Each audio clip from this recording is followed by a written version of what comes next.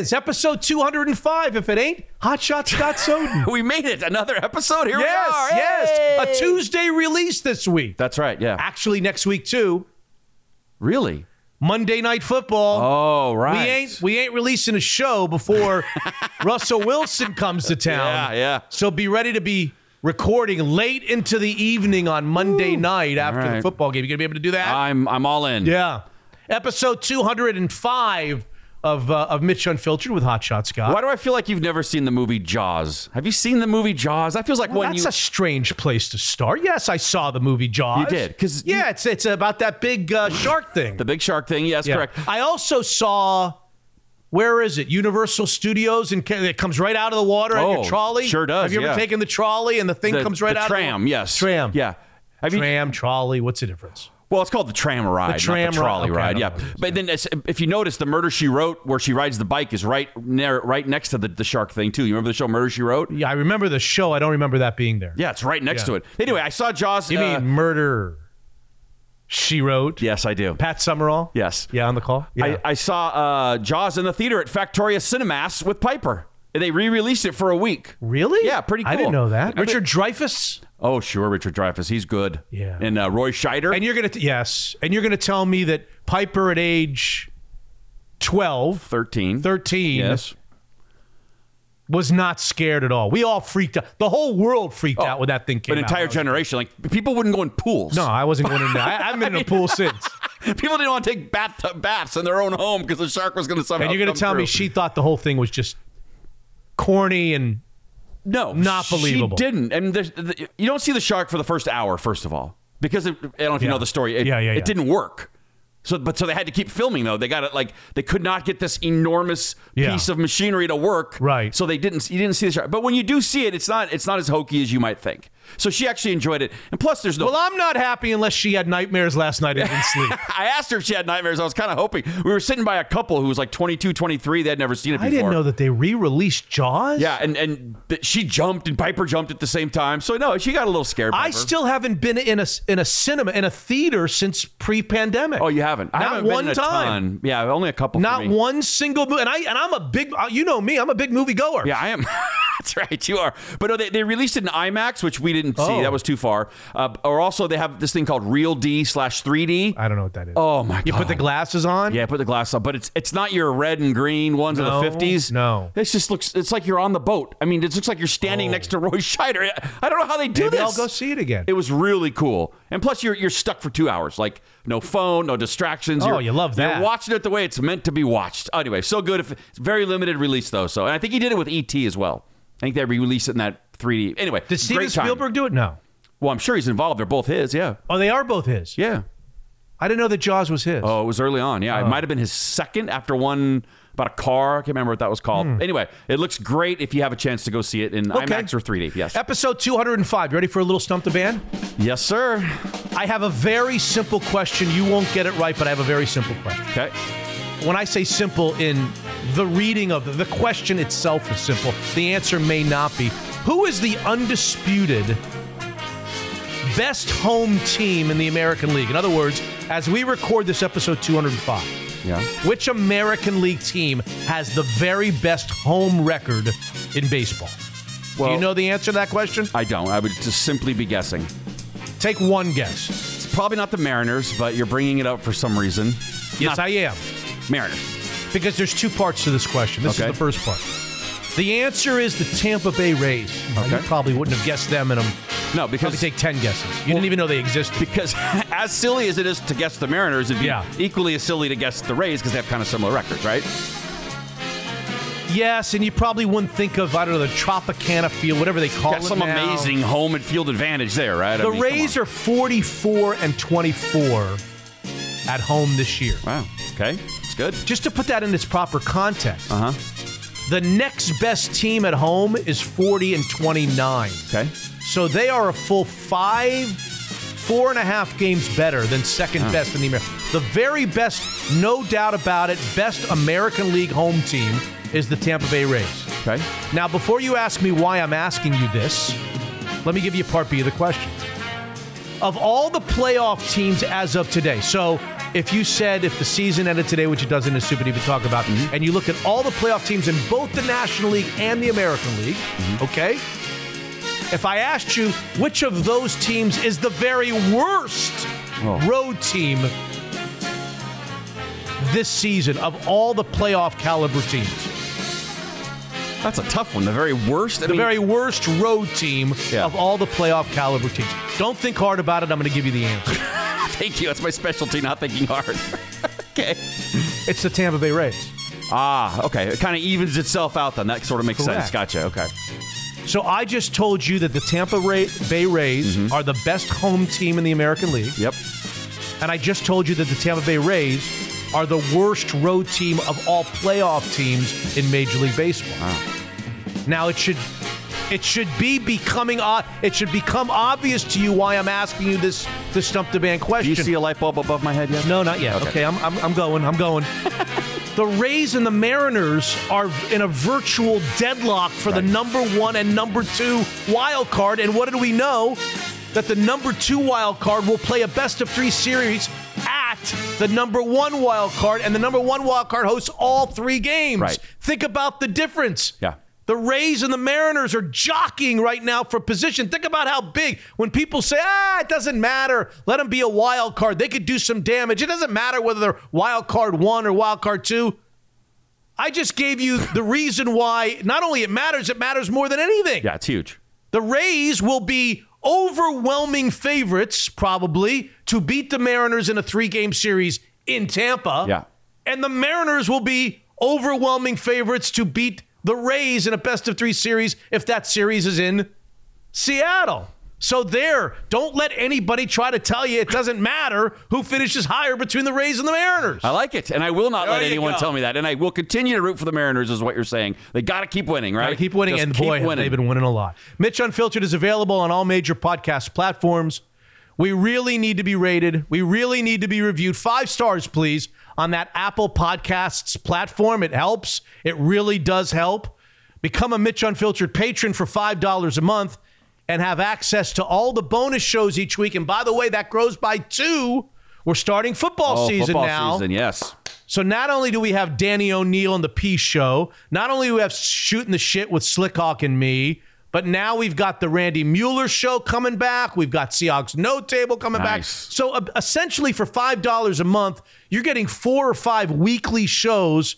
You're getting 20, 25 shows a month for $5 a month. That's a hell of a deal. It's a hell of a deal. That's a hell of a deal. And I feel less guilty about not doing music shows now because there's so much extra content. So thank you for taking that off of me, taking the pressure off. Very nice of you. Oh, you'll be happy to know I did give 3 hours to my new music episode over the weekend. 3 hours I gave, yeah. I didn't realize I was so How long do you need to do it? I mean, you can't rush great artists like myself. Like, you're cool with just kind of putting a hunk of shit out there as long as it's done. Excuse me? Not me. I obsess over details and I want it to be great. So how close are we? If I could just sit down and... What's the next one coming out? Part 2? Joe Elliott Part 2. Yeah, I didn't hear Joe Elliott Part 1. Really? I was very proud of it. Some of the clips I found I'm very impressed with myself. I got to go back and I don't think I heard Joe Elliott Part 1. I think you might.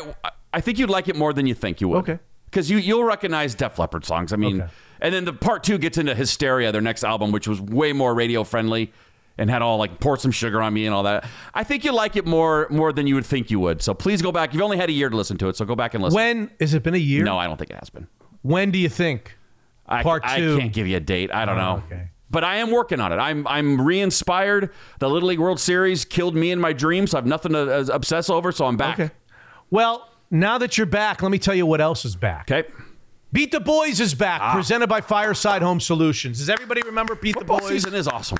There's a lot of stuff going on. I got my fantasy football league draft tonight. Oh, as you we do? Record this? Yeah. I don't know what the hell I'm doing. I haven't done any research. Really? Yeah, I'm totally unprepared. But you don't have to anymore, right? The way that the website... They do it for you, yeah. They tell you who... They auto-pick it for you. Do whatever the hell you Remember the day when you had to get your 4 magazines out? You're looking through... Street and Smith, yeah. Lindy's, is that one of them? Oh, Lindy's, yeah. The best when the magazines Well, Beat came the out. Boys is back. It's a very simple competition that we've been doing for what now, like 4 years? I think so, yeah. Really, really simple game. The beauty is in its simplicity. Very simply, I pick 3 games each week, 3 NFL games. I put them online, and you go and pick the winners, not with lines, not with spreads, not with odds, just very simple 3, what I would call difficult games to choose. Right. You got to pick them. We'll do 3 games a week for 18 weeks. That's 54 games. Yep. And everybody in our audience who picks more winners than everybody in the boys, and I'll define the boys here in a second, wins a prize. That means if 5,000 people beat us, 5,000 people win a prize. Whew. That means if 500 people beat us, 500 win a prize. Last year, I think about 38 people beat us. Okay. So 38 people won a prize. And when I say prizes, I'm talking about we have a cash prize, we have Daniel's gift cards, we have Zeke's gift cards, we've got patron subscriptions. I'm going to give you another prize here in a second.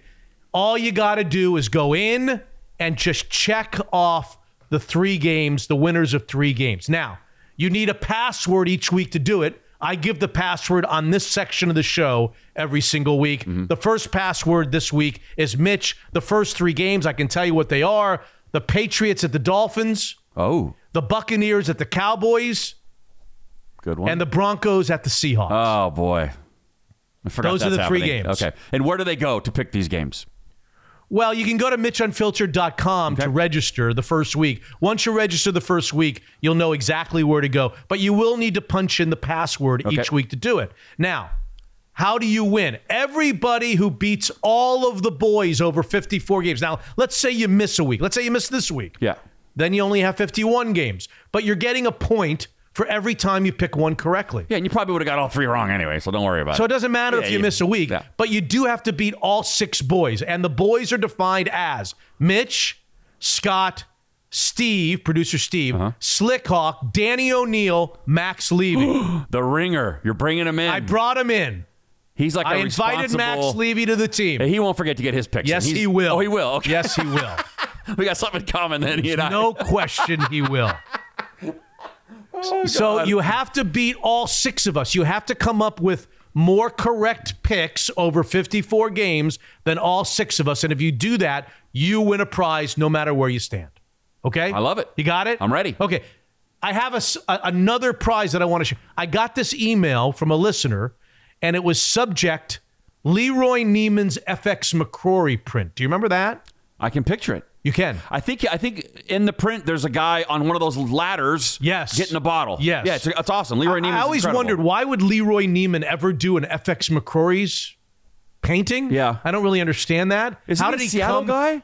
Is he a Seattle guy? I don't think he's a Seattle. He's not, okay. Maybe he is. Maybe I don't know that. I think he did like a Largent one. Did he really? I think so. Okay. Yeah. Well, this listener wrote me an email, and it went like this. I'd like to offer you a Leroy Neiman FX McCrory print. It's about the size of a 50-inch flat screen TV. It's signed by Leroy Neiman himself. Wow, that's cool. That's really cool. Yeah. He's not signing much anymore. You know that. He did pass, yes. It's triple matted and framed. I began listening to your old radio show in 1996. Milk Creek became our home after I retired from the Navy. I'm now and have been living in California. I moved here to care for my ailing mother until she passed. Circumstances being what they are, I stayed here. I purchased this piece and have loved having it ever since.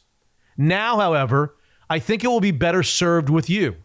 I thought of the dinners that you've hosted at Daniel's Broiler and gave out gifts and prizes. It's your choice to do with whatever you wish. It will look beautiful in an office or living room, anywhere for you and any of your listeners. Even if you were to give it to charity of your choice, that would be fine. No restrictions on my part. I'll cover the packaging and shipping, he writes. I've adored this print and wish it to be given to a good home. Signed, Tim.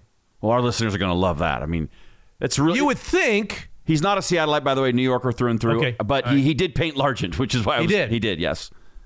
Well, we now have this donation of a 50-inch Leroy Neiman FX McCrory's print that Leroy signed himself to add to the collection of prizes if you beat the boys. All presented by Fireside Home Solutions. It's amazing. It's a really cool thing. Very, very cool thing. Yeah. So there you go. Password for week number 1 is Mitch, all lowercase. Okay. Patriots, Dolphins, Buccaneers, Cowboys, Broncos, and Seahawks. Guests on this episode 205. Do you know the story of the Ichiro girl?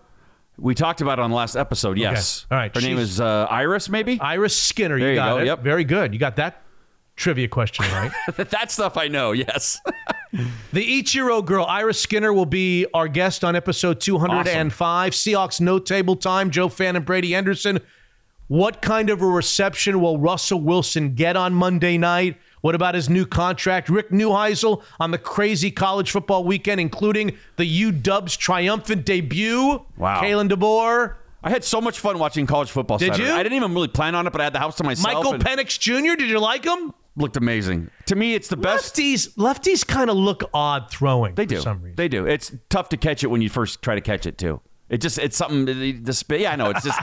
But it was a fun weekend. I watched the Cougs were on, and then the Ohio State. You watched some sports this weekend? It's crazy. I know. Other than your daughter playing softball? And I watched the Mariners were on, too, at the same time. Look at you. Had the Storm the next day. I think I'm back. I think I like sports again. Ichiro Girl, Seahawks Note Table, Rick Neuheisel, and Peter King, Football Morning in America. He'll preview the entire NFL season, which begins with the Rams and the Bills, the Super Bowl champs, and the favorites to win this year's Super Bowl, the Rams and the Bills, on Thursday night. It ends with the Broncos and Seahawks. But before we start, a couple of words about our partners like Zeke's Pizza. It's amazing how much Zeke's has grown since we started the podcast 4 years ago. 2 brand new locations opened its doors on the same day a couple of weeks back. Seward Park and a biggie at Mount Lakes Terrace Station. And now news of a Boise, Idaho location, the first out-of-state Zeke's Pizza on the horizon, homegrown in the Northwest. Daniel's Broiler, a Northwest staple for the best steaks and seafood. Listen, one of the most successful events that Daniel's hosts is the Bourbon Bash in Bellevue every year. For the first time, the Bourbon Bash comes to the downtown Seattle location this Saturday night. You can buy tickets at danielsbroiler.com this Saturday, September the 10th, downtown at the Hyatt. NFL season is here. Beat the Boys is back. Code word Mitch, all lowercase. Get your first week's picks in now and begin your search with John Waterstrat and Fireside Home Solutions. They're amazing. FiresideHomeSolutions.com. The Kirkland office of Cross Country Mortgage. Interest rates have leveled off. Let Jordan Flowers' cross-country team aid you in your purchase or refinance. Second homes, 7 minutes, all you need, with the lead man, Jordan Flowers, at 425-890-2957. That's 425-890-2957. Evergreen Golf Call, tax advisors, certified financial planners, experienced portfolio managers working together to bring retirement planning, taxes, and investments under one roof.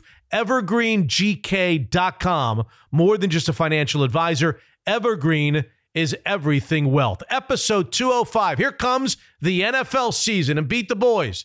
And it starts right now. Unfiltered. I'm not saying he's an idiot. I'm not saying the agent's an idiot. I love the fact that he did this deal. I love the fact that the Mariners got him. The Mariners got an unbelievable deal. Unfiltered. If you tell me, hey, Russell Wilson may reinvent himself in the next couple of years, start playing the position differently than we've seen him in Seattle. He's going to start using short routes. He's going to see guys over the middle. He's going to get rid of the ball quickly. He's going to throw the ball away instead of trying to escape. And if he does those things, then I think what you're saying is the contract is not going to be a problem, and I agree with that. Mitch is unfiltered.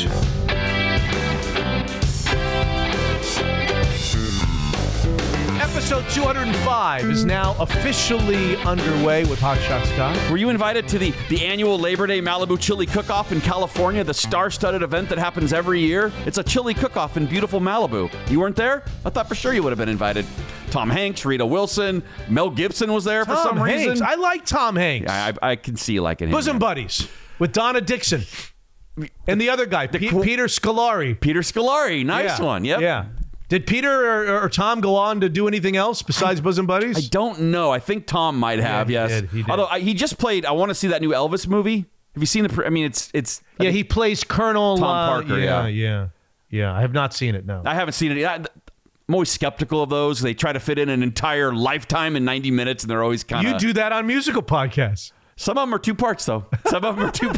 So he has a what? A chili thing? Well, it's not him, but he just happened to be there. It's Rita? It's the Malibu Chili Cook-Off. They have it every year. Malibu Chili Cook-Off. I mean, your buddy Brian Austin Green, Jamie Foxx, they were all walking around. No, I don't know that. By the way, Mel Gibson, When did we decide to just let him off the hook for all of his crazy... Did we let him off the hook? He acts now. I mean, he's in movies. He's back. Mel. Beautiful Mel with the blue eyes. I know. He's. When did we decide? Like, why wasn't he canceled forever? People have done much worse than him, and people have been canceled, right? I feel like he's been canceled, no? He does those movies with, I think, is it Will Ferrell, where like the two dads, and I don't know. I feel like he's back. Anyway, he was floating around there, so I thought maybe you weren't invited. I wasn't invited. Okay, well, now ask me if I would have gone if I was invited. I think I'd have to leave the house. That's right. The Mariners are amazing. They're red hot. Crazy. They're the number one wild card as of this recording. They would host Tampa. We found out why that's important in the Stump the Band section of the show in a 3-game series. Did you know that on June 19th, you know where you were on June 19th? I know where you were on June 19th. I don't even know what that was. You know why I know where you were? Why? Because you were right in front of me. June 19th was a Sunday. The Mariners had just lost for the third consecutive day to a very bad Angels team. I remember that. They lost a doubleheader, I think, in there. Yes. Yep, I remember that. Remember Mike Trout went off. I think he homered in just about every game, per if not usual, multiple times in every game. And on June 19th, we recorded a podcast. Uh-huh. Hopefully, producer Steve won't stick in right now clips from that particular podcast. You told him to burn it, I thought, the Masters. I don't think you can do that in podcasts. Oh, you can't. Shoot. Because on that day, Hotshot, I'll have you know that they fell to 29-39, and I asked for the firing, the dismissal. You wanted heads on pikes. Everybody. Yeah. I was at wit's end. Do you remember that? Of course, yeah. I wanted Jerry out, and I wanted Scott Service out. Now, I will repeat something that I said, which is, I think I said something like, I don't even know that Scott Service isn't a good manager, and I don't even know that Jerry DiPoto isn't a good general manager. All I know is it's not working here, and I'm done. That's right. And I'm just done. Same old Mariners. I'm just throwing my hands up. I want change. I want change. That was July 19th. They were 29-39 at that moment that we recorded that podcast. Would you like to know what their record is since? Well, yes, I would. 47-19. Jeez. Since I fired everybody. 47. To give you a sense of how good 47-19 is. Okay. That's 712 winning percentage, .712. Unreal. Over the course of a season, you know how many you win? According to Larry Stone, if you have a .712 winning percentage? What would that be?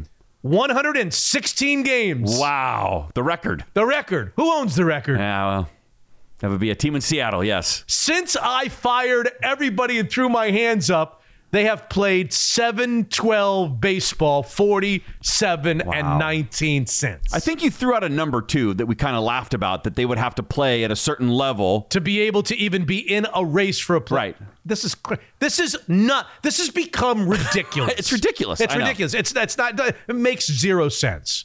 And if that's not all, I'm going to give you Stump the Band question number 3, which is not really a Stump the Band question as much as it is just an incredible factoid. Okay. How many American League teams, how many years have we been playing Major League Baseball? I don't know, 120 700 or something? years? Yeah, I know. Who knows? How many American League teams in history have had multiple undefeated road trips that have lasted 6 or more games in one season? Did you understand what I just said? Yeah. Multiple 6-0 or better road trips in one season. How many teams in American League history have done this? This comes from Alex Mayer of the Seattle Mariners. I want to make sure that he gets his credit. How many teams in American League history? As you know, the Mariners just returned from a road trip where they finished, I believe, 6-0. 6-0, yeah. And that was the second time they've done it this year. Wow. They've had at least 2 perfect road trips of 6 games or more in one baseball season. And they join how many other teams that have done that in American League history? I mean, because they've been playing baseball. The answer is 0. Okay, 0. That's unreal. They are the only team in American League history to ever go on 2 perfect road trips of at least 6 games in one calendar season, in one baseball season. That's unreal. The 2022 Mariners. Yeah. I mean, they also had, I think they had the longest win streak into the All-Star break, too. Is that another record that I think might have? set? Yeah, it definitely was. Like was it 16 games or 14 something like games? that, yeah. Heading into an All-Star break. This is unbelievable. It's crazy. So we could start right there, or we could start with Russell Wilson. I'm assuming you're not going to Monday night's football game between the Broncos and the Seahawks? I will not be going to that. I had tickets until just the other day. Put them on the NFL ticket exchange. Sure, yeah. $900 later per ticket. Really? Yep. Good for you. But it's great because you'll get -9 for the rest of the season. So it actually works out, right? Now you're even. You'll be even for the season. If you and I went with my 2 tickets, which we're not going to do, I'm going to get paid to watch it at home. Yes. What would you do? See, he's not really introduced. There's no time where the NFL... For the sake of this, you can just... What if he was introduced? So he runs out onto the field for the first time, or he's a captain, he goes out to midfield for the coin toss, or whatever. What would you do? I boo like crazy. Really? But I see it. But if he gets inducted into the Seahawks Circle of Fame or whatever the hell that is, yeah, Ring of Circle, Ring of Honor, Ring of Honor. We'll get it after 4 tries. Yeah, I would cheer like crazy. I'll always love Russell Wilson. Really? But you'd boo him on Monday night? Of course. Why? He's coming into the team that I root for's home. Beat it. Let's beat his ass. Really? Of course. Yes, I would boo. For Junior too? Yeah, Junior, probably more so for Junior. He forced his way out, and that always annoyed Gary me. Payton? Yeah, I mean, I doesn't matter. Down the line, but again, that doesn't mean I don't love him and I wouldn't root for him, like in a Hall of Fame type setting, or if they came back, I would root for him. But, let's... Do you think you're in the majority, or do you think you're in the minority? I'm probably... That's a good question. I don't know. I was going to ask you what you thought, because I was curious, too. I think he's going to get an ovation. You think it'll be half and half or mostly ovation? God, I can't imagine. I've told this story like 3 times on this particular podcast. When I went back to Washington, D.C., and now maybe you'll tell me baseball is different because there's so many games. But remember, I went back to Washington, D.C. after Juan Soto. Oh, with the great seats. How could I forget? Yes, I remember. Go on. Forget it. I'm not even doing it. Yeah, but 38,000 people stood and cheered for that guy. Yeah. After he kind of forced his way out. But he had won a world championship there, just like Russell Wilson had won a world championship here. No? But are they good this year? They're not good, are they? His team, that was part of the reason he wanted out, right? His old team, Soto's old team. I mean, Russell's like, the Broncos will probably be good, and it just feels different for some reason. And again, I love Russell Wilson. I'm not in the anti-Russell Wilson camp, but I am going to boo him. It's fun to boo him. He left. He's now the enemy. I don't hate him. I would boo him. I want the Seahawks. Do you want the Seahawks to win or lose, or do you care? No, I want them to win, definitely. Okay, well then let's boo the enemy. So you're saying that by booing him, you're giving them a more favorable opportunity to win the game. That's where I am for those 3 hours. You don't want to make him feel good. Correct. An ovation that makes him feel good might lift him up and improve his performance on that given evening at Lumen Field. I think you might be overthinking it a tad bit. No, I'm not overthinking. I'm asking because that's what you're kind of saying. I don't think it's going to help or hurt his performance whether I boo or cheer at all, or whether the crowd does. Yeah, but I think you send a message. Look, we love you, but you left. You're now the enemy. That's how I look at it. And again, I will root Hall of Fame. All that. I will always love Russell Wilson for bringing this guy his only Super Bowl championship. But I would boo him if I was at the game for sure. It'd be fun to boo him, Mr. Russell Wilson. It will be fun to beat him. Okay, I'd like to beat the Broncos on Monday. I don't expect much from this team. No, I think they'll probably be something like a 7-10 football team. I do think they're going to win more than like Vegas is predicting. I think the over/under is 5.5, something like that. Okay. I think if I were in Vegas, or if I was at the Snoqualmie Casino and I was offered 5.5 over/under, I would definitely take the over. I think the Seahawks, especially when you consider that they're playing the Jets at home, the Giants at home, the Falcons at home, and the Panthers at home. Those are 4 shit teams at home. Yeah. I think that they'll probably be a little better than Vegas expects. Okay. So I don't expect much of them. But if you said to me, Mitch, they can win 1 game, and I probably should reserve that for the Rams or the 49ers or the Cardinals, right. I don't know. I would love to see them kick his ass. I would love to see them sack him 8 times. Yeah. I want to see him hold the ball, try to escape, and Darrell Taylor just pummels him. I'd like to see him go down a lot, get hit a lot on Monday night. You want people to put lay the wood to him. I just want to boo the guy. You want worse than I do. Boo the guy. I would not boo the guy. But you want him to get his ass kicked. I would definitely not boo the guy. Okay, but you want him to get his ass kicked. That's almost worse than booing him. I don't want him to get hurt. I just want them to just knock him around a little bit. Getting sacked can hurt. Getting hit hard can hurt, turns out. Yeah. I would love it too. And this is why I'm kind of bummed that Gino's the starter. I thought it would have been way more intriguing and fun if it was the guy from the Broncos that's here now, who no one gives two shits about. Right. If he somehow finds a way to beat Russell Wilson and the Broncos, I mean, maybe he will. Maybe he'll be in the second half. Who knows? But I thought that would have been so intriguing, at least just for the fans. But anyway, yes, I would love to beat Russell as well. And beat him badly. Are the Broncos supposed to be good? I mean, you follow it closer. I mean, yeah, they're supposed to be good. But the problem is they're in that division that Peter Chiefs King is going to call on this show. You're going to hear Peter King say, it is the best division top to bottom since the NFL went to four divisions in each conference. Wow, it's saying something. He thinks that any one of the 4 teams in the AFC West could win the division and win playoff games. All 4 of them. Wow. The Raiders are good. The Chargers are good. The Broncos are improved. Of course, and the Chiefs are the Chiefs. Wow. But this is just a killer conference, and they're going to beat up on each other. So, but we have double the reason to root for the Seahawks. Don't forget the Seahawks have the Broncos' first-round draft choice next year. So not only do you want the Broncos to be bad, but here's another reason that you'd like them to get off to a bad start against the Seattle Seahawks. Yeah, that tangibly will help the Seahawks and their pick. In fact, it could very well this game could have an impact on what quarterback they get. Right. The next great quarterback, whether it's Bryce Young or CJ Stroud. Right. Oh, I love them all. Right. These are now you might say, well, hold on a second, Mitch. Hold on a second. By beating the Broncos and you have their first round draft choice, you're helping yourself. But by beating the Broncos, you have your own first round draft choice and you're having a better record by beating the Broncos, right? Yes. So I don't know. Yeah, you can't win. No. But I'm excited. Can't wait to see. And I can tell you that I sat all night Saturday night. How long are college football games these days? I don't know, 3.5 hours? I think like closer to 4 hours. Why are they so slow? College football games seem a lot longer than NFL games. I'm not sure. Is it because they stop the clock after every first down? Or maybe. What is it about college games that make them so effing long? Well, but do we know they're longer or do they just feel longer? No, they're longer. Okay. They're definitely longer. But I watched every minute of the Washington game. Yep. I was excited about Michael Penix Jr. Yeah. I was very excited about Kalen DeBoer. I mean, I don't know who Kent State is. Right. I just would have liked to have recognized some of the names on the Huskies. It seemed like every single guy was like, okay, he transferred in from so-and-so. He transferred in from another place. I mean, Did you see my tweet where I said that? I swear to God, it felt like every third guy they talked about was a transfer. No, I did not see your tweet. You're right, though. I felt the same way. And I think that's just the way it is in college football. That's not the Huskies. That's what people were saying, that's just the portal now. And I didn't know anybody. I know, crazy, right?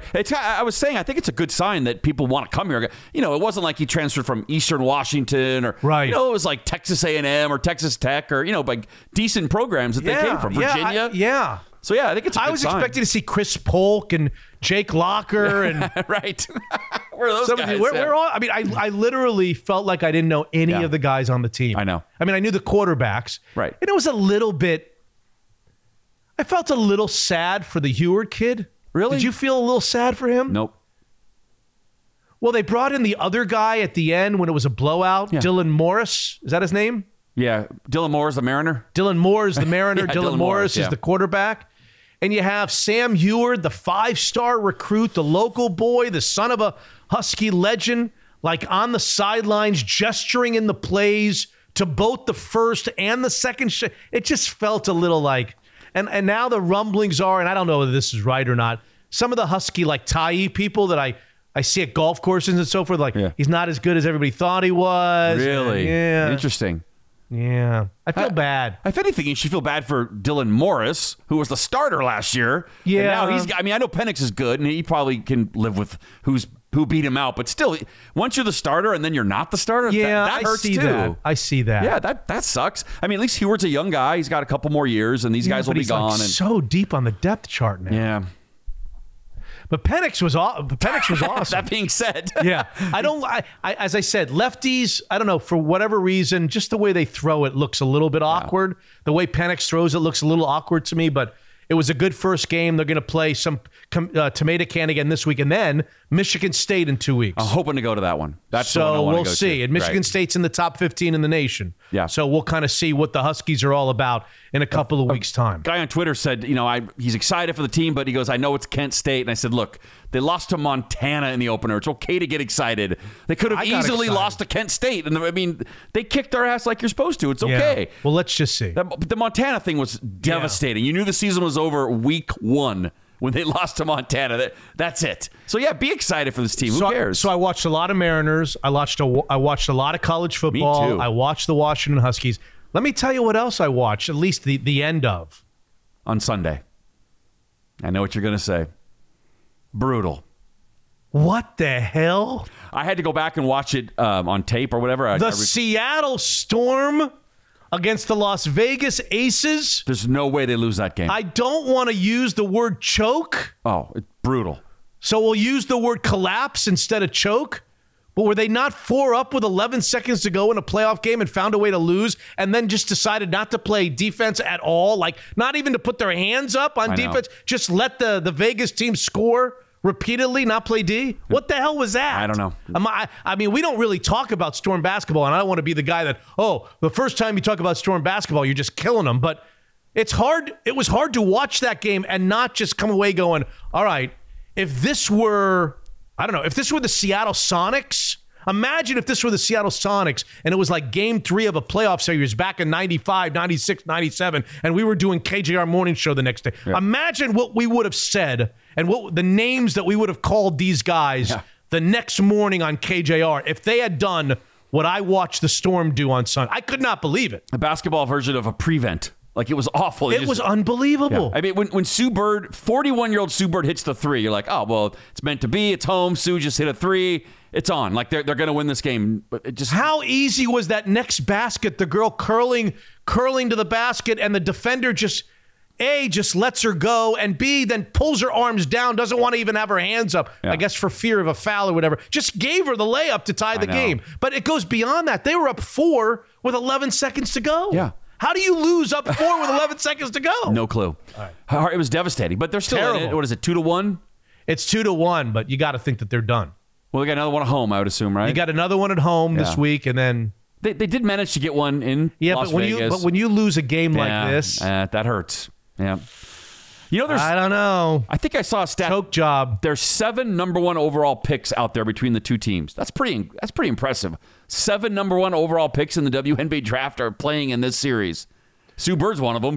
Kelsey Plum. She was number 1 overall. Kelsey Plum against Sue Bird is kind of an interesting matchup, isn't it? Yeah. Yeah, it didn't really work out for her in San Antonio, and then she sort of found her way. I mean, they were thinking maybe bust was what she was going to be. And then she's like the all-time leading scorer in NCAA history or something like that? I don't know about that. No, I may be wrong. Probably UW history, I would say. Definitely UW history. Yeah. Yeah, she's a good player. Really good, yeah. She's really good with the ball. She handles the ball beautifully. Quick release. It's a fun series. Anyway, let's do 4 interviews. Can we do 4 interviews, and then we'll do the other stuff segment?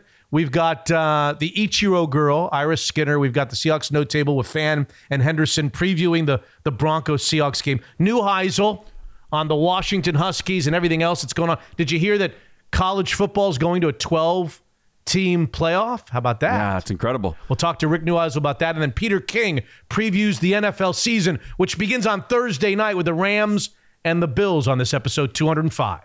And here she is, senior financial planner for Evergreen Gavcall, Katie Versio. How's everyone doing over there at Evergreen? Things getting a little better in the investing world, Katie? You know, we're hanging in there. It's been a pretty bumpy ride, though, Mitch. It's been an interesting summer, to say the least. Yes. Katie has 3 Stump the Band questions from the financial world, and I am ready. Is there a topic this time around? Yes. So we're doing a market update. It's been a very volatile ride across all financial markets this year. So I'm going to kind of quiz you on topics I've asked you about earlier this year, just to see how things have changed. Okay. Question number 1. I'm ready. I've asked you several times this year. We've discussed U.S. consumer inflation. It's been really high this year. In May, the inflation increase was 8.6% year over year. And in June, it was 9.1%. What was that figure in July? Was it an 8% change? 8.5 or 9%? Just a stab, I'll go be 8.5%, Katie. That's right. Yes! So while still very elevated at 8.5%, that's a very high rate. The figures came in lower than expected. And so that really boosted the market here in the last few weeks. So inflation is coming down a little bit. Which means I can do no worse than 333, which is a great batting average on the Mariners. Go ahead. Question number 2, Katie. Okay, so in April, I asked you about interest rates that you could earn on a 6-month CD. In April of 2021, you could earn 0.17% interest on a 6-month CD. And in April of 2022, you could get 0.2% interest. So even though at that time the Federal Reserve was raising interest rates, it was not impacting savings rates for individuals. So today, what could you earn on a 6-month CD? Is it 0.3%? 0.6% or 0.9%? I'll go 0.9%, Katie. That's right. Yes! Yes! Now that the Fed has raised interest rates several times, it's starting to trickle down where investors can earn a little bit more on some of these types of investments. So the Fed raised 0.75% in July, and they're being a little bit more aggressive trying to rein that inflation in. Well, I'm not sure in all the years that we're doing this, Katie, that I've ever gone 3 for 3. I don't know what I'm going to do if I go 3 for 3 on this one, but I'm ready to give it a try. What's question number 3? Okay, so I'm giving you an easy one with the last one. It's a true or false question. True or false? Both stocks and bonds are down this year. Absolutely true, because I know that when stocks are up, bonds are down and vice versa, but that's not the case this time around. That's right. You got that right.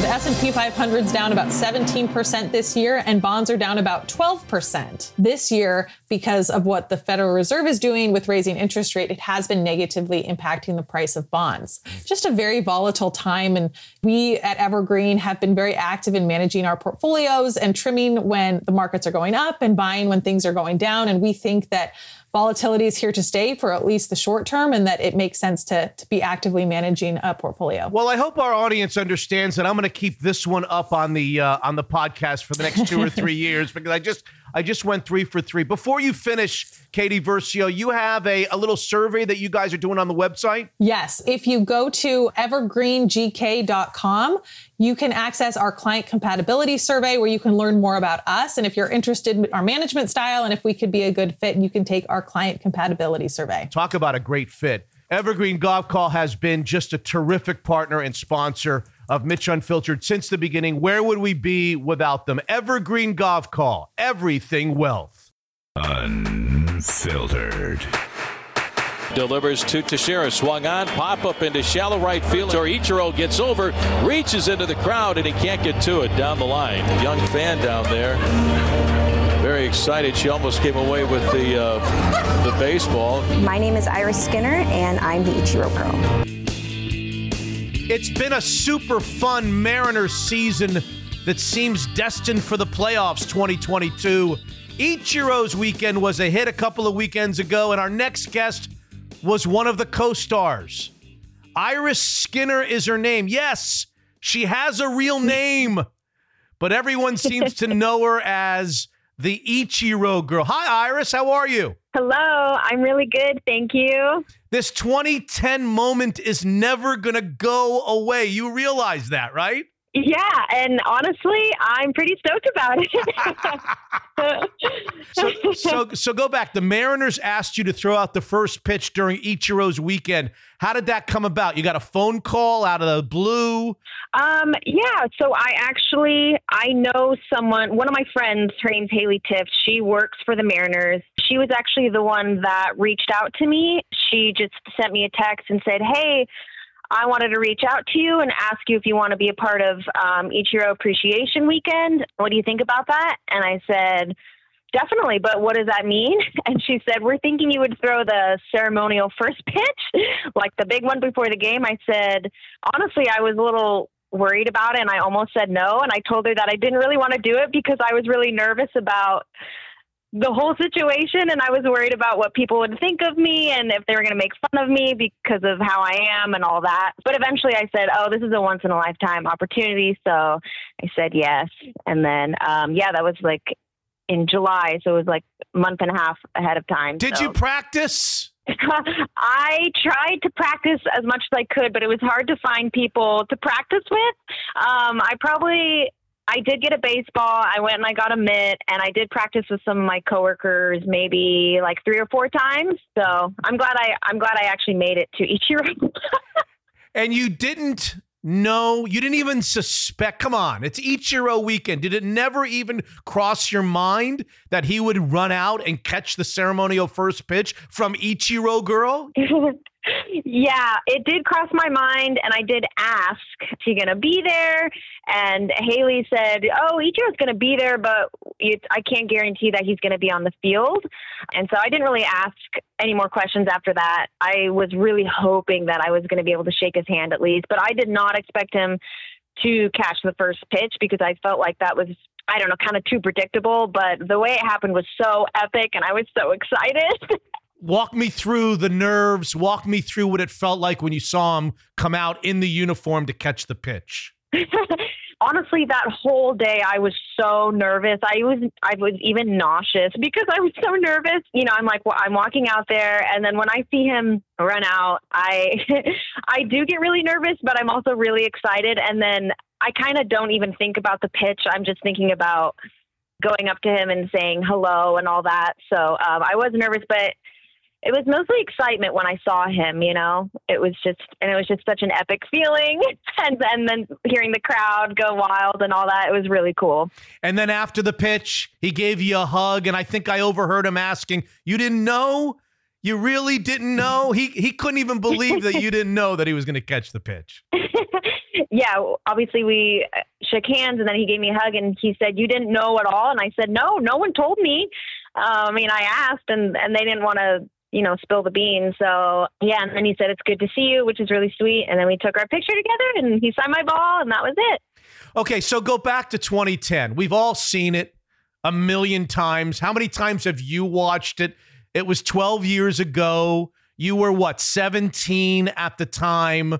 Before I ask you to remind me of the story of how it came to be, we'll talk about that.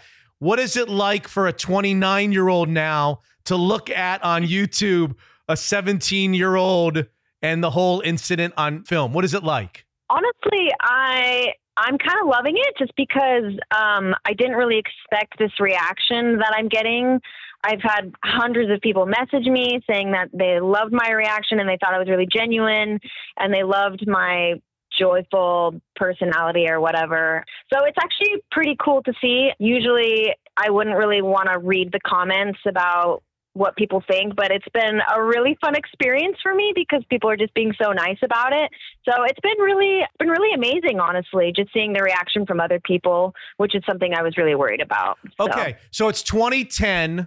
You're a high school senior, and it was a spur of the moment decision because a friend had 2 tickets. Pick it up from there. Yeah. My best friend, Mackenzie, her family were season ticket holders. So don't exactly remember why they weren't going to that game, but they offered the tickets to us. And we were honestly just on the beach that day, and we decided, yeah, let's go to the game. Why not? And so we just hopped on a ferry, went to the game, sat in those amazing seats, and then the whole thing kind of went from there. I had a really great time. Now, you want to know what my favorite part? See, I'm a little bit weird, so I think the most underrated part of the whole incident is what you had in your hand at the time. At the time that the foul ball was hit, Mark Teixeira hit the foul ball. Ichiro sprinting over to try to make a catch. You're trying to get out of the way. You're in that first seat. And tell everybody what you had in your hand at the time, not a phone, and why you had what you had in your hand. Yeah, it's pretty embarrassing, but I did have a hairbrush in my hand. I mean, I was 17. I kept a hairbrush with me all the time. I was all about brushing my hair. It's really silly. It's kind of embarrassing, but yeah, it's pretty funny. You know, I mean, I was just a teenager with a brush. And I was brushing my hair and not paying attention to where the ball was going. So that's why I was trying to get out of the way, because it's so silly. And how soon after, Iris, did you know that TV was making a whole big deal about this? You're sitting there, obviously, you're not watching it on TV, and you're having this incredible reaction. What do you do? The glove hit your face, is that right? Or his arm, or both, or you don't remember what exactly happened? It was kind of, yeah, like his whole upper body, really, like both of our upper bodies just kind of collided. Yeah. Pretty hard. I thought I died. He knocked me out pretty bad. And yeah, it was a pretty big hit, honestly. Like, he was going pretty fast. Yeah. When did it dawn on you that, okay, everybody that's watching this game on TV is making a big deal out of my reaction? When did you know that? Because I got to call my mom, right. I got to call my dad, and you don't know whether to text, and you're just in kind of an hysterical mood at that particular moment. Okay, yeah. So I guess it took, I'm not exactly sure, maybe a few minutes to realize that they were playing it on TV, because of course I was texting my parents and my friends, and they all responded with, "Oh yeah, we saw you." Like, they keep playing the video. Everyone thinks it's hilarious, blah, blah, blah. And then after that, that's when people were coming up to me and saying that they saw me on TV and they thought it was pretty hilarious. So there's the underrated brush in your hand, and then there's the reaction by Mackenzie, which a lot of people have misinterpreted from what I understand over the last 12 years. But if you watch her in the video, it's kind of like you're in hysterics, and she's kind of has this, at least the visual is, she's not as playfully excited as you are, and people have interpreted that as she was kind of embarrassed that her friend would behave that way, but that was not the case. No, not at all. Mackenzie and I are honestly still really close friends. I mean, she's still one of my best friends, and we talk about it all the time. She was not embarrassed. She's just used to who I am, which that is just who I am. I'm overly excited about pretty much anything. So no, she honestly had a great time as well. And she was really stoked for me about throwing the first pitch. And I invited her to the game and everything, but she couldn't make it. She was out of town. But yeah, Mackenzie was honestly just as excited as I was. Just, we're a little bit different.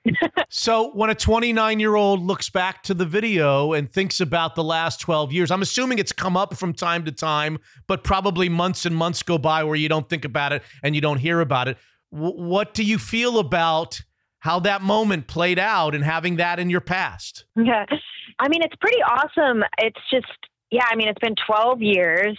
After that first video, I won Fan Moment of the Year, so I got to walk out onto the field for the Mariners, 11 years ago or whatever. And then there was another time when I got to go out and they interviewed me on the field and all that. So the fact that I finally got to meet him, in such a cool way is really awesome. And I don't know, it feels pretty cool to just who I am as a person kind of brought me to this.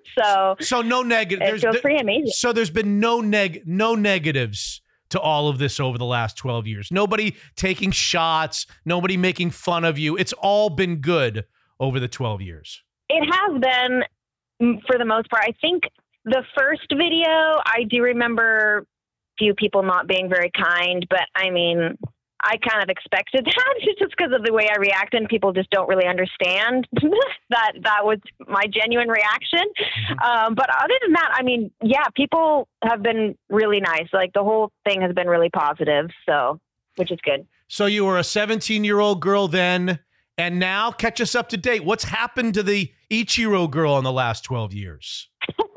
Gosh, I don't know. Well, I just got to meet Ichiro, which is amazing, and I can die happy. But I work at a brewery in Bellingham, and I have a French bulldog, and she's so cute.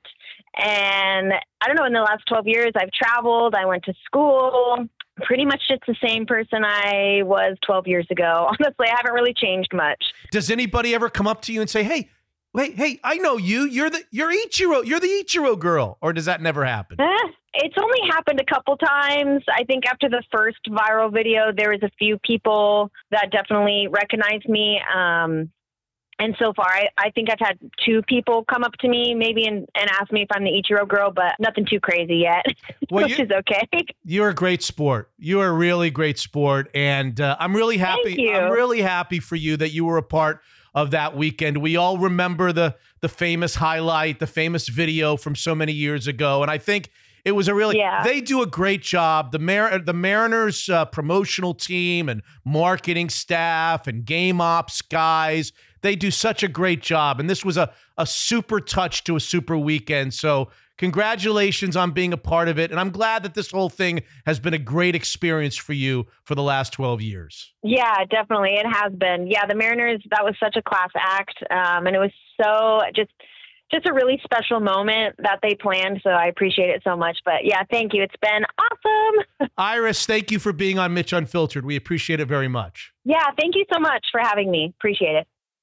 We are way overdue for a visit from my main man, Jordan Flowers, J-Flo, Kirkland office, Cross Country Mortgage, member most improved, and Barrett's dad. How's he doing? Oh, Barrett is doing great. Thanks, Mitch. Thanks for asking. No. I was asking how Barrett's dad is doing. I know. Oh, you know what? Barrett's dad's doing well. I appreciate being back. I miss you, man. It's been too long. I actually owe you a thank you. You've made me feel like a professional golfer for the last month, hearing how much you're talking about my golf game and how bad it was. So thanks. Now I know how they feel. I'm glad to know that you feel like a professional golfer when I talk about how bad your golf game is. Well, hey, media's talking about me. Lots of volatility in markets recently. All of us have seen our savings dip. Give us kind of a home buying market interest rate overview, Jordan. Yeah, it has not been fun watching the savings accounts and investment accounts, but there's good news on the mortgage side. Rates have actually kind of stabilized, plateaued, and have been working their way back down, in fact. So we've been seeing interest rates, 30-year fixed rates dropping the last 2 months, really. This is the second straight month. Mortgage-backed securities and interest rates have been dropping. So good news for home buyers right now. Any new cross-country products or programs worth discussing here? I'm Mitch Unfiltered. J-Flo? Yeah, we're always looking to adding products and programs to our arsenal to help those home buyers and people looking to refinance. Right now, there's been 2 over the last month and a half or so. I was part of helping roll out a new jumbo investor product that kind of really helps clients with more unique income. Maybe it's income derived from trusts. And then we also just rolled out a Goldman Sachs program that is on a 40-year amortization versus 30-year, which helps with your payment, your monthly principal and interest payment. So even though rates are high, we're trying to figure out creative solutions to help homebuyers keep that payment in line with what they were looking at and hoping for, especially as home prices have gone up so much the last 2 years. So you would say still a chance for buyers and sellers to get what they want in this current climate? Yeah, absolutely. It is definitely different than the last couple of years where it's just throw your home up and get multiple bids, right? It's getting a little more creative for those sellers, but we're helping sellers sell their home and still net the same proceeds that they're hoping to net. And that's kind of where I think a shift needs to be right now. It's negotiations always trying to be a win-win. What we can do to still have the seller really net the same amount of proceeds from the sale, really what they care about, and help buyers get the home at a price or monthly payment that they desire. So that's a lot of our strategy right now, is helping both sides win and get what they want. We love Jordan Flowers. We love Cross Country Mortgage. Very creative during these times. And he's the 2023 member betting favorite next year, ladies and gentlemen. Comeback player of the year, baby. Let's go. Jordan Flowers and Cross Country Mortgage. Unfiltered.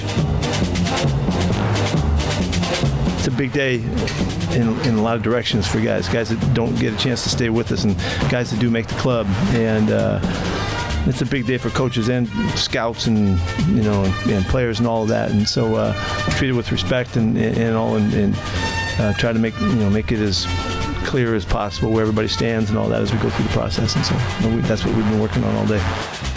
Can you feel it? The calm before the storm, ladies and gentlemen. NFL football is back this week. The Seahawks and Broncos will cap weekend number 1. The Seahawks note table is ready, presented by Taco Time Northwest, where dining rooms, by the way, are opening and we're getting back to normal. Good news for me, because I'm a casita burrito guy and I like sitting in the restaurant when that's my order. Brady Henderson and Joe Fan are ready to do some work.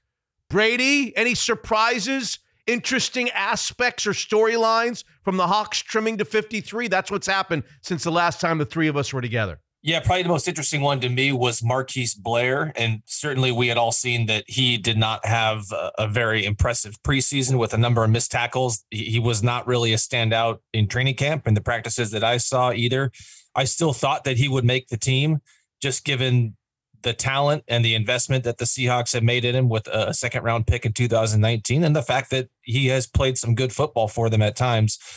Pete Carroll had a very interesting explanation of why Blair was released. And he talked about how intense, that was his word, intense Blair was about wanting to play. And from what I understand, and Pete Carroll really alluded to this in his comment, that Marquise Blair was not interested in being a backup. He wanted someplace to go where he felt like he could have an easier path to playing time. And so the Seahawks waiving him was, I think, largely something that he wanted. And so that's a little context to that decision. And then the other one Hold on. Where is he now? As far as I have seen, he has not landed anywhere. Okay. But maybe that's maybe that just proves the point that he's looking for a place where he's going to have a chance to play, and he has not found that yet. Okay.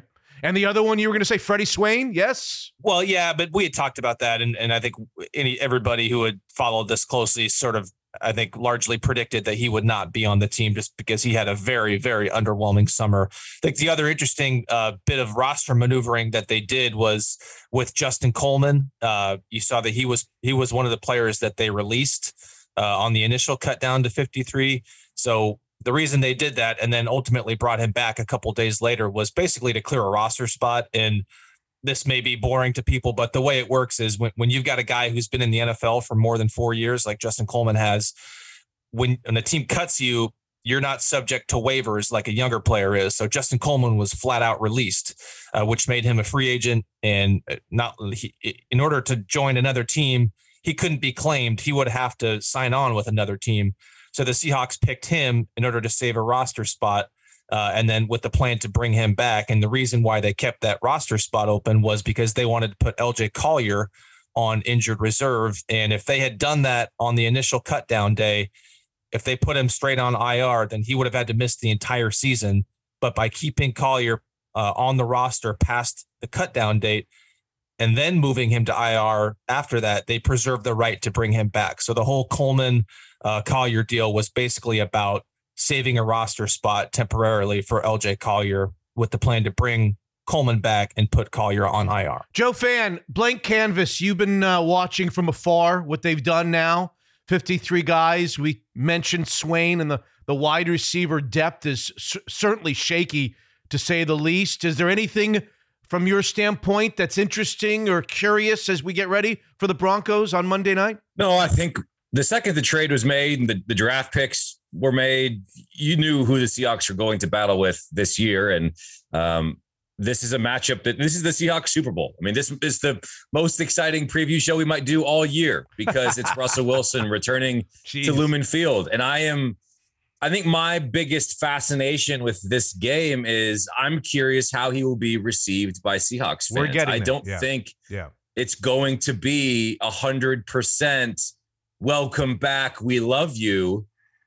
I think there's some hurt feelings. I think it's sort of, you wanted to end on good terms with your ex, but they got a new relationship awfully quick and really threw it in your face with the social media posts and let's ride and the orange outfits. And I just think right now everything's really fresh. And I think there's a lot of people who are just really hoping for his demise this year. Let me bring up a baseball player for you, Joe. And we were going to go there, and you kind of, you not only stole my topic, but you stole the words right out of my mouth. I was going to ask both of you, should he expect 100% love at Lumen Field? But let me bring up I'll grasp for a parallel. About a month ago or a couple of weeks ago, I was back in Washington, D.C., and I happened to be at Juan Soto's return to Washington the first night he came back as a member of the Padres. Juan Soto, for those of you who don't know, won a championship with the Washington Nationals, wanted a lot of money, kind of forced his way out through Scott Boras, got traded to San Diego, came back with San Diego, 150% love, all love for Juan Soto. 40,000 stood up and gave him a rousing ovation. Do you agree, Brady, that there'll be some boo birds out for Russell Wilson? And if so, why? He brought him a champion. He helped bring him a championship. And yes, he kind of forced his way out, not unlike Juan Soto, and now he's playing for the opponent. What do you think? Yeah, I think that, there's no doubt in my mind that there are going to be some boo birds. I don't think it's going to be anything close to unanimous. I think because the breakup is still too fresh. And I would, I saw Danny O'Neill. I didn't read the whole thing, but I saw that he had a guest column in the News Tribune where he sort of wondered if it was going to be more like Alex Rodriguez coming back to Seattle or Ken Griffey Jr. coming back to Seattle. And of course, Alex Rodriguez got booed relentlessly. There was the monopoly money, raining down at Safeco Field. And then Ken Griffey Jr., of course, got the hero's welcome when he returned. The big difference between those two, and there are a few of them, but I think one big difference was Alex Rodriguez came back the next year. It was a decade or so before Ken Griffey Jr. came back. Those wounds had healed. And different players. I think Ken Griffey Jr. obviously meant way more to the Mariners in Seattle than Alex Rodriguez did. But I think a bigger difference was, people had time to deal with the breakup. And I think for that reason, I think that Wilson, I think he's going to hear some boos just because everything is still so fresh. If he had, if it wasn't for another 10 years that he came back to Lumen Field, I think it would be more like Griffey, but it's not. It's 7 months or so, whatever it is, right after the trade, and so people are still going to be pissed off about that. Joe, so you seem to think, Joe, that there is perception amongst the Seattle Seahawks fans that Russell Wilson forced his way out of Seattle. Not that the team took a look at the future, took a look at what was on the table for contracts and what was going to happen, and just decided that they wanted to go in a different direction. I think it's very mutual. I think the relationship was untenable. It had run its course, and the marriage between Russell Wilson and Pete Carroll and John Schneider and the Seahawks organization was unsalvageable. So I'm not saying we'll just call it 50-50. Doesn't have to be 51-49 either direction. I think both parties wanted this in a big way, and they both got what they wanted ultimately, especially with Russ getting his new contract this week. Let's talk about that new contract. Brady, I was a little surprised at how team-friendly that contract was. He obviously had them over the barrel based on the compensation that they paid in the trade to the Seahawks. He gets 5 years, $245 million, but when you start looking at it, not as much money guaranteed as I would have thought after the Deshaun Watson deal. There's a lot of money at the back end that's not guaranteed. This seemed like a very sweet deal for the Broncos and gave them some maneuverability, if there's such a word. What did you think when you saw the deal? I didn't feel as much that way as I think some people did. And I guess I just look at it from the sense of Deshaun Watson's contract was an outlier. And, Mark Rodgers tried to get Wilson's 2019 deal fully guaranteed. But there's a reason why that's only happened once with it happened with Kirk Cousins, but that was a smaller 3-year deal. There's a reason why that has only happened really twice. It's really hard. Teams do not want to do that. And they certainly don't want to do it with a deal of that size with the quarterback who's 33 years old. So I thought he did pretty well for himself. I think it just would have been expecting too much to think that only because Watson got the fully guaranteed deal that Wilson was going to get that same thing. I mean, he's right up there among the highest paid players. I also don't think it would be realistic to expect him to top Aaron Rodgers in terms of annual average when Rodgers won the last 2 MVP awards and Wilson has, had the last 25 games. He's have not been nearly as good as his 25 games before that. And so I thought, all things considered, that the deal was very strong. Joe, what do you think of the deal? Yeah, I think it has an opportunity to age poorly before it even starts. Again, this is a guy who's going to be 34 starting in the fall, and this ties him to Denver for 7 more years. I think he'll be fine this year and next. And there's an incredible supporting cast around him with Jerry Jeudy and Javonte Williams and Cortland Sutton and the offensive line that they've invested in. The defense has a ton of pieces. There's a really good roster that Russ will not have to carry, in my opinion. And he should be very good. But I'm not positive it's going to be the same way in 2024 when this thing gets going. So, yeah, I'm with Brady. I don't look at this and say, man, he did the Broncos organization a huge favor. When it comes to quarterback contracts, I'm more curious what happens with Lamar Jackson because they've balked at giving him the big fully guaranteed contract. But with this one, I think there's immense risk involved for all the reasons I've talked about. I feel like every episode of Mitch Unfiltered over the last year plus, this is a guy who is aging and his mobility is waning. And I'm really curious to see how he evolves in the back nine of his career, because those back-breaking sacks hurt even more when there isn't the upside of the scramble drill to the same frequency. Brady, going back to the first half of the Russell Wilson conversation, which is the reception that he'll get at Lumen Field on Monday night. The one difference between basketball and football is there's not that moment anymore. When I was a kid, the opposing team, at least one of their units, offensive and defensive, were actually introduced over the loudspeaker to the crowd. That doesn't happen anymore in the NFL. So there's no A-Rod stepping to the plate and being introduced. There's no basketball player being introduced in the starting five when he returns. There's really not, I don't know, what's the moment when he comes out for warm-ups? I mean, what's the moment that we actually can tell what the reception is for Russell Wilson on Monday? I think there will be a few. He's probably going to be a captain, so he's going to go out for the opening coin toss. I'm sure that the Seahawks are going to do some sort of pregame tribute ceremony. Yeah, pregame tribute to him. And so that's another opportunity. Taking the field for the first, the Broncos opening series. That's another one. And so, I see what you're saying, but there's going to be plenty of opportunities where all of the focus is on him. Okay, before we get to who was doing work this past week, and by the way, since there will be no Seahawks no table this week for the patrons, typically we do, ladies and gentlemen, you should know this if you're not a patron, that these three guys, or these two guys and me, we do an additional show each week that is released on Friday mornings leading into games where we do our picks and we do our preview. There'll be no such show this week. It'll happen for the first time next week for patrons. We'll do our KPs. We got to get I'm like a 12-time defending champion. We've got to do our KPs. But before we do that, I won last year. I'm sure you didn't. I win last year. You didn't win. Sure I won. You didn't win year. Shit. All right, Brady. Is there anything that we should know in terms of injuries, or we should be watching for the midweek storylines as we get closer and closer to Monday night against the Broncos? Yeah, there's a bunch of them. Sidney Jones is, I think, one of the bigger ones. He returned to practice last week that we saw. Now, at this point in the season, reporters like myself are only allowed to watch the first 5-10 minutes of practice. So we're just seeing who's out there in stretch and warmups. And it did look like Sidney Jones was there in pads. So that is a good sign for him. Elsewhere, you've got two of their outside linebackers, Boye Mafe, the rookie second-round pick, and Alton Robinson, both dealing with injuries. Abe Lucas, didn't see him out there. It looked like he's been dealing with something. So they've got a number of them, and we'll have a better sense of that this week once they have to start releasing injury reports. If Sidney Jones is ready, it'll be Sidney and who?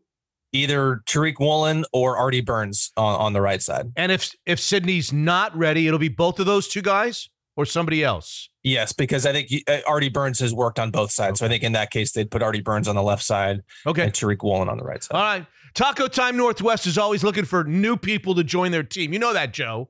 Great perks and compensation packages await you at Taco Time Northwest. But you got to be willing. They celebrate at Taco Time Northwest people that are willing to do some work. If you want to be part of the Taco Team Northwest or the Taco Time Northwest team, you got to be willing to do some work. Team. You got to, Taco Team. You got to be willing to do some work. So, Joe, you start us off. You got the whole world of sports and non-sports. Anybody catch your eye doing some work last week? You know, I think the bar is so low for Washington Husky football these days, but how fun was Michael Penix Jr. in his debut? Transfers from Indiana to be reunite with Kalen DeBoer. 45-20, the Huskies win, but Penix was electric. The lefty slinging the pill, 26 of 39, 345 yards, 4 touchdowns.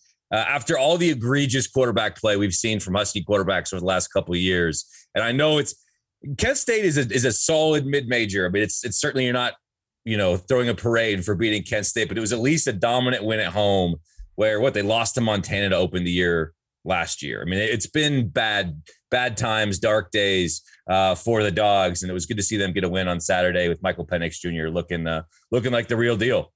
So he was doing some work. He was doing work. And I knew that you were going to take him. And he was on my list, but I got some others because I felt Joe Fan was going Michael Penix Jr. on me when I gave him the leadoff. Brady, You got anybody? You got anybody in mind that was doing some work this week? I do, and I wasn't worried about anybody taking this one because this one's personal to me, and yeah, this is going to sound a little self-serving and self-promotional, but that's not the intent. Because I want to highlight some editors at ESPN who have really been doing some work, and whenever you see a big feature story, several thousand words in ESPN or The Athletic or the Seattle Times, anywhere like that, you see the reporter's byline, the person who wrote the story, but really there are a ton of people behind the scenes who help make that story what it is. Nice. And when the writer is a head case like myself, that work is really sort of also includes some, some counseling and playing the role of therapist. And so you'll see the story that I'm talking about. It comes out later this week. But this is not about the story itself. It's about my editors at ESPN who have really been doing some work. Do you want to give names, or are you just going to say editors? Nah. Do you want to tell us what the story is about? It's got to be about Russell Wilson, doesn't it? Yeah, it's about the Russell Wilson Seahawks breakup and everything that went into that. Which leaves me on the board, and I had Michael Penix, but I'll scratch him off. There's obviously, we could have gone Kalen DeBoer doing some work. We could do the Mariners, Joe. The Mariners are just winning games hand over fist and seemingly on way to the playoffs for the first time in forever. The Mariners have been doing work. Ty France has been doing work. Robbie Ray has been doing work. Do you guys know the name Quinn Ewers? Does that name mean anything to you, Brady? Quinn Ewers? Joe? Never heard of him. Okay. Nope. Quinn Ewers is the quarterback of the Texas Longhorns. And while he was doing some work on Saturday, 16 of 24, 225 yards and 2 touchdowns in a win over UL Monroe, his car, Joe, was being towed because he was illegally parked while he was doing the quarterbacking for the Texas Longhorns. So he was doing some work, and so was the tow shop doing some work. But I'm going way off the board this week, and this might go a little bit against the spirit of Taco Time Northwest and the doing some work segment, but we're only one. This is week one. We're already going off. We're going way off. We're going off the board. Of what the task is. You both have heard of the SEC network, which is owned and operated by who, Brady? The same people that write your checks, right? ESPN. Yeah. ESPN. So they were doing, Joe, their on location on Saturday in Fayetteville, Arkansas, in preparation for the Cincinnati, Arkansas football game. Now, Brady's shaking his head because he knows exactly where I'm going on this. And they had a special guest, Joe, join him on set. None other than the prestigious alum of Arkansas, Long John Daly, two-time major championship winner, joined him on the set of the SEC Network. And he was driven out in a golf cart, as you would expect, and he hit some balls, and the place was going crazy. And he joined him on the set, and they asked him how he was doing, and his first quote, Joe, was, "Not gonna lie, I'm drunk." That was the first line for the John Daly interview, which means John Daly was doing some work in the tailgating before the Arkansas-Cincinnati game. My doing some work guy this week is Long John Daly, and I didn't have any qualms about you guys stealing Daly from me this week. So there you go. There's the doing some work. Taco Time Northwest celebrates all of you that like to do some work. Welcome to the Taco Team, John Daly. Taco Team. Which brings us to KP. KP time. Mitch Levy, the 14-time defending champion. We've got Joe Fan in Vegas of WinBet, and he knows everything because you see him do all of his picks on Twitter. No one picks games quite like Joe Fan, and of course Brady Henderson, who makes his Seahawks picks known on ESPN.com every week. We're starting with the Broncos and the Seahawks, Brady. 6-point favorites are the road team coming into Monday night. Russell Wilson's return. Nobody expects much from the Seattle Seahawks. Do you on Monday night? What are you doing? Well, first of all, I think it's interesting that there's no sort of handicapping to this guessing game here. And I believe I finished last season, and yet I'm being in the disadvantageous position of having to go first here. So I just want to point that out. Look, it's going to be a raucous atmosphere. I think that could play to the Seahawks' advantage. That should help them. they've got a competitive team outside of quarterback. I just don't see how they are going to beat Russell Wilson with Geno Smith. It would have to take every single thing going perfectly, and maybe even some good fortune with a trick play or a ball bouncing their way or something like that. And I have a hard time seeing how that everything is going to come together when you've got some injuries on defense that we mentioned earlier. You've got Ken Walker III. You don't know if he's going to play because he's still, hasn't practiced yet coming off the hernia procedure. So just too much stacked against the Seahawks, most notably the fact that there's a very big quarterback discrepancy. And so I am going to say 28-17. 28-17 Broncos. Joe, you want to go second? Or you want me to go second? Go ahead, Joe. I'll go. Go ahead. Every time I think about this matchup, I just sort of like smile in my head that the NFL schedule makers get to make these decisions. And of course, he's coming back. His very first game as a Denver Bronco is in Seattle. It's going to be insane. This is the Super Bowl right out of the gate. And it's going to feel like peak Legion of Boom days, in my opinion, because everyone's going to want to be there. The difference between this game and every other home game is going to be just so noticeable. I can't shake this feeling that the Seahawks might win. They shouldn't. Oh. They have no business being in this game when you look at the rosters. But again, this is their Super Bowl, and nobody knows Russell Wilson's weaknesses like Pete Carroll and the members of that defense. And strange things can happen in this league. And I don't think it's a guarantee that the Broncos offense is a juggernaut right out of the gate. Having some growing pains would make some sense. I'm taking Broncos 24-20. The Seahawks will cover and they will lose narrowly. But I just don't think it's going to be a blowout. I think it's going to be a weird game. Things are going to go the Seahawks' way, and you're going to be in the fourth quarter thinking, how on earth do the Seahawks have a chance to win this game? And they ultimately come up a little bit short, but man, I can't wait. Brady Henderson has 28-17 Broncos. Joe Fan has 24-20 Broncos, which brings the 18-time defending champion back to the forefront. The Broncos are a 6-point favorite, and there's really, as Joe pointed out, and I won't be I don't think I'll be as in-depth as Joe was. There's no sensible reason, really, to pick the Seahawks. But I'm going to do it anyway. Oh, wow. I'm going to do it anyway. I just have a funny feeling.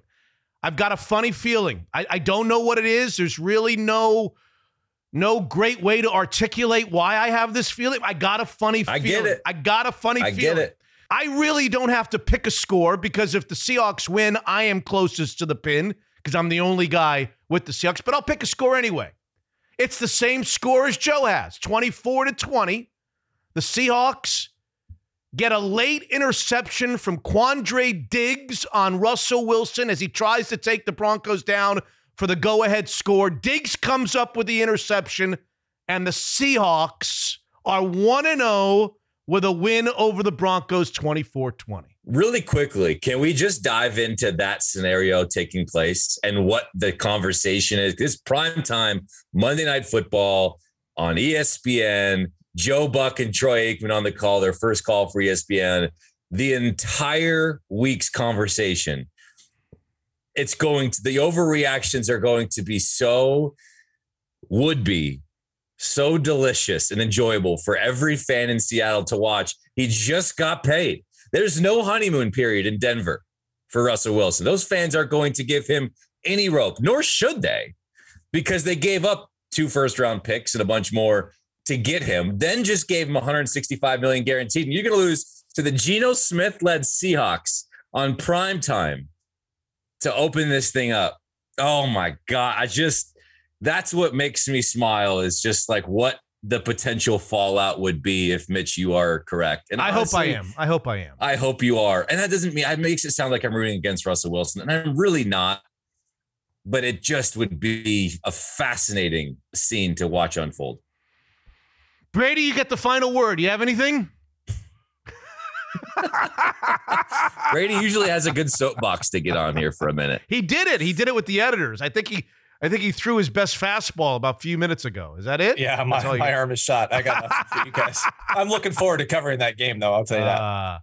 All right. So the next time we will be together on the Seahawks Note Table will be in the wee hours of the morning when Brady can join us on Monday night for a Tuesday morning release next week of Mitch Unfiltered in wake of either a Broncos win or a Seahawks win on Monday Night Football. The Seahawks Note Table each and every week, twice a week, once for patrons, once on the regular show. Thank you, guys. Appreciate it, Mitch. I apologize to both of you in advance for how late I'm going to keep you up on Monday, probably well into Tuesday morning. So I'm sorry. Ladies and gentlemen, Zeke's Pizza President Dan Black with an update on all the exciting stuff happening in their world. It's football season. Dan, welcome back to the show. Yeah, we're always excited for football season. Can't wait for the Hawks. Can't wait for the Dogs.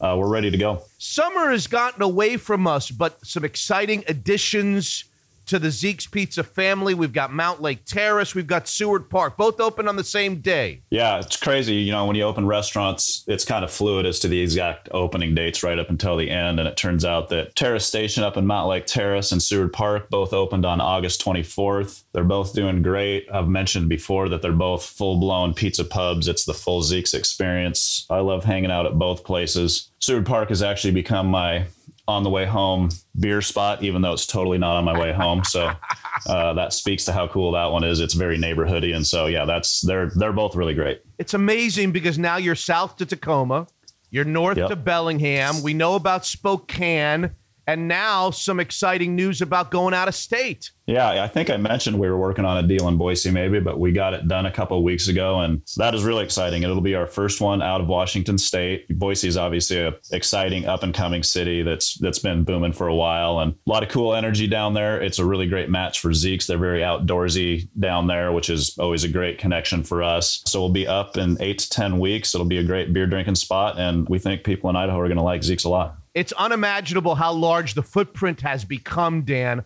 Operationally, what are the challenges for you guys? Yeah, not only have we been opening quite a few units just in general, but the big story, as you mentioned recently, is the expansion of the footprint with Bellingham, Spokane, and Boise coming in relatively short order. It does create some operational challenges. The main one is dough, and the way we've solved that, it's actually a great thing for the customer. The ones that are out of our commissary range, they make their dough fresh on site every day, and so it's actually even fresher than what you get in Seattle, even though we do that every day in the morning here too. But so far it's been great. What's the Black family eating these days? You know, I think I've mentioned our new pepperoni from a company called Coro in town that used to be Salumi, and all their products are really great, but we switched over to their pepperoni a few months ago, and the Black family can't order anything different. So we've been eating Puget Pounders, John Candies, Dragons. The pepperoni is really good. That's what we're on right now. I think we're going to be on it for a while because it's, like I say, it's tough to get away from it. It's that good. Very, very exciting.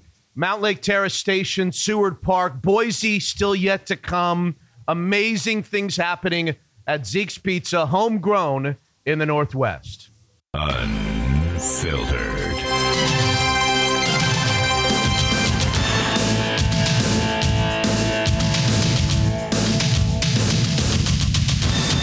Young dances, fires, end zone, caught, touchdown, Alabama. Jermaine Burton on first down. Penix drops back, well protected, throws, caught, touchdown, Taj Davis.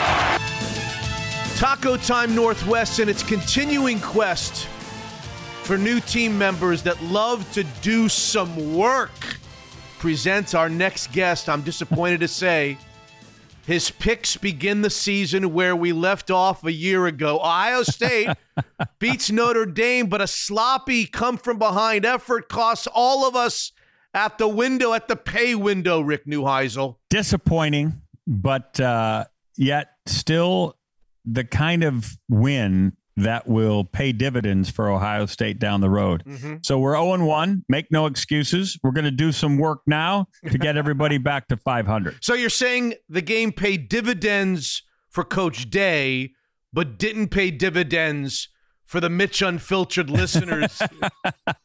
Is that for those who followed me, for those who faded me because of last year, they are off to a brilliant start. But for those who followed me, I tell you to follow me again. Okay. Because we're going to have a big-time pick for you today. Okay. We had Ohio State looking somewhat pedestrian versus Notre Dame. We had LSU on Sunday night getting an extra point blocked, also dropping a lot of balls on special teams in a thriller against FSU. We had a lopsided Georgia-Oregon game. Duck fans are scratching their, I guess, bills or heads. Feathers. The Kalen DeBoer and Michael Penix Jr. era starts in grand fashion. What did we learn? What did Rick Neuheisel learn from the first full week of college football? Well, let's start in the epicenter of college football, which still today remains in the SEC. Both Alabama and Georgia flexed.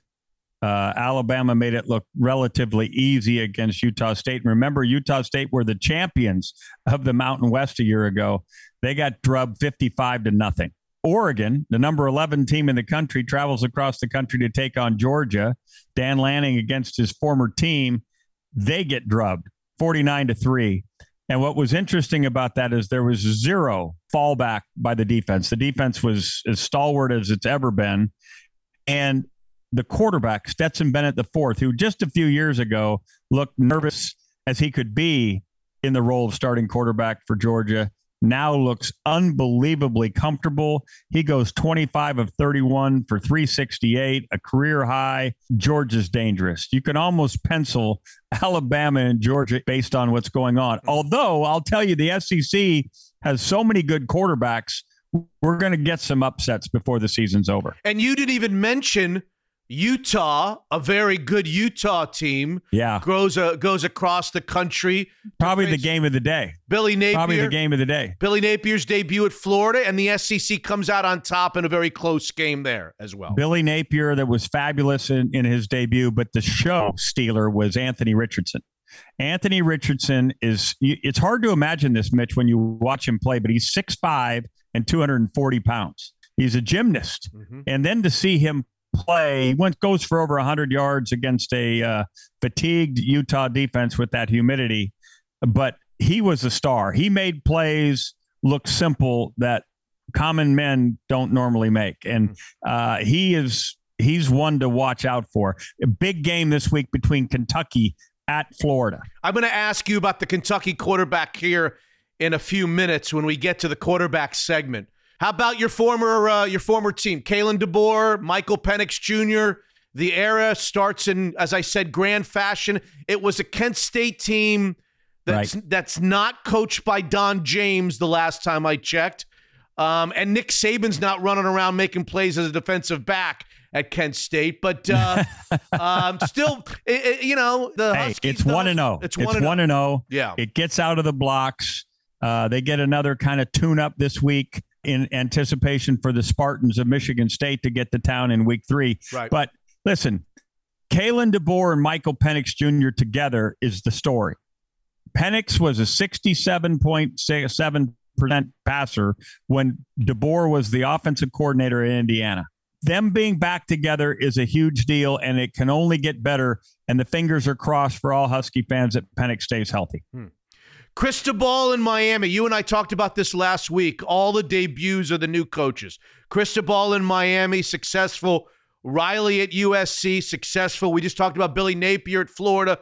All impressive in debuts. Any of those storylines catch your eyes? You talked about Napier. Napier had the biggest challenge with Utah coming into town, and they looked incredibly organized. They looked incredibly efficient. They played to a home crowd and, brought the house down with a great last-minute interception. I didn't like Andy Ludwig's call there because you had 3 points kind of in your bag, although nothing's in the bag as we watched LSU miss an extra point. Yep. East Carolina missed an extra point trying to get even with North Carolina State. So nothing easy, but when you're down there second and goal, you don't need to take those real tight window throws. You throw out to the side. There actually was time for another run, but that's spilt milk now. We'll wait and see how Utah tones as they come back to a lesser foe this week and then get ready to go for Pac-12 play. But they're a good team. Cam Rising's a good team. Yeah. But the quarterbacks in the SEC, the quarterbacks in the ACC are very, very talented. All good stuff. Mario Cristobal. Hey, great win. Bethune-Cookman was your foe. But he's the same guy, Mitch, that said Oregon will travel back to Atlanta. Dan Lanning is wishing he had thought wiser of that. Yeah. Instead of going back there and getting the Bo Nix era off to such a rough start. So we've talked about some of the big storylines on the field. We haven't mentioned the biggest storyline on the – well, we'll get to the biggest one off the field. We haven't mentioned the biggest one in my mind on the field, which was the underdog Orange – the Harvard of Central New York taking out Louisville. But we've got the College Football Playoff Board of Managers unanimously voting to expand to 12 as soon as 2024. But the SEC commissioner has doubts.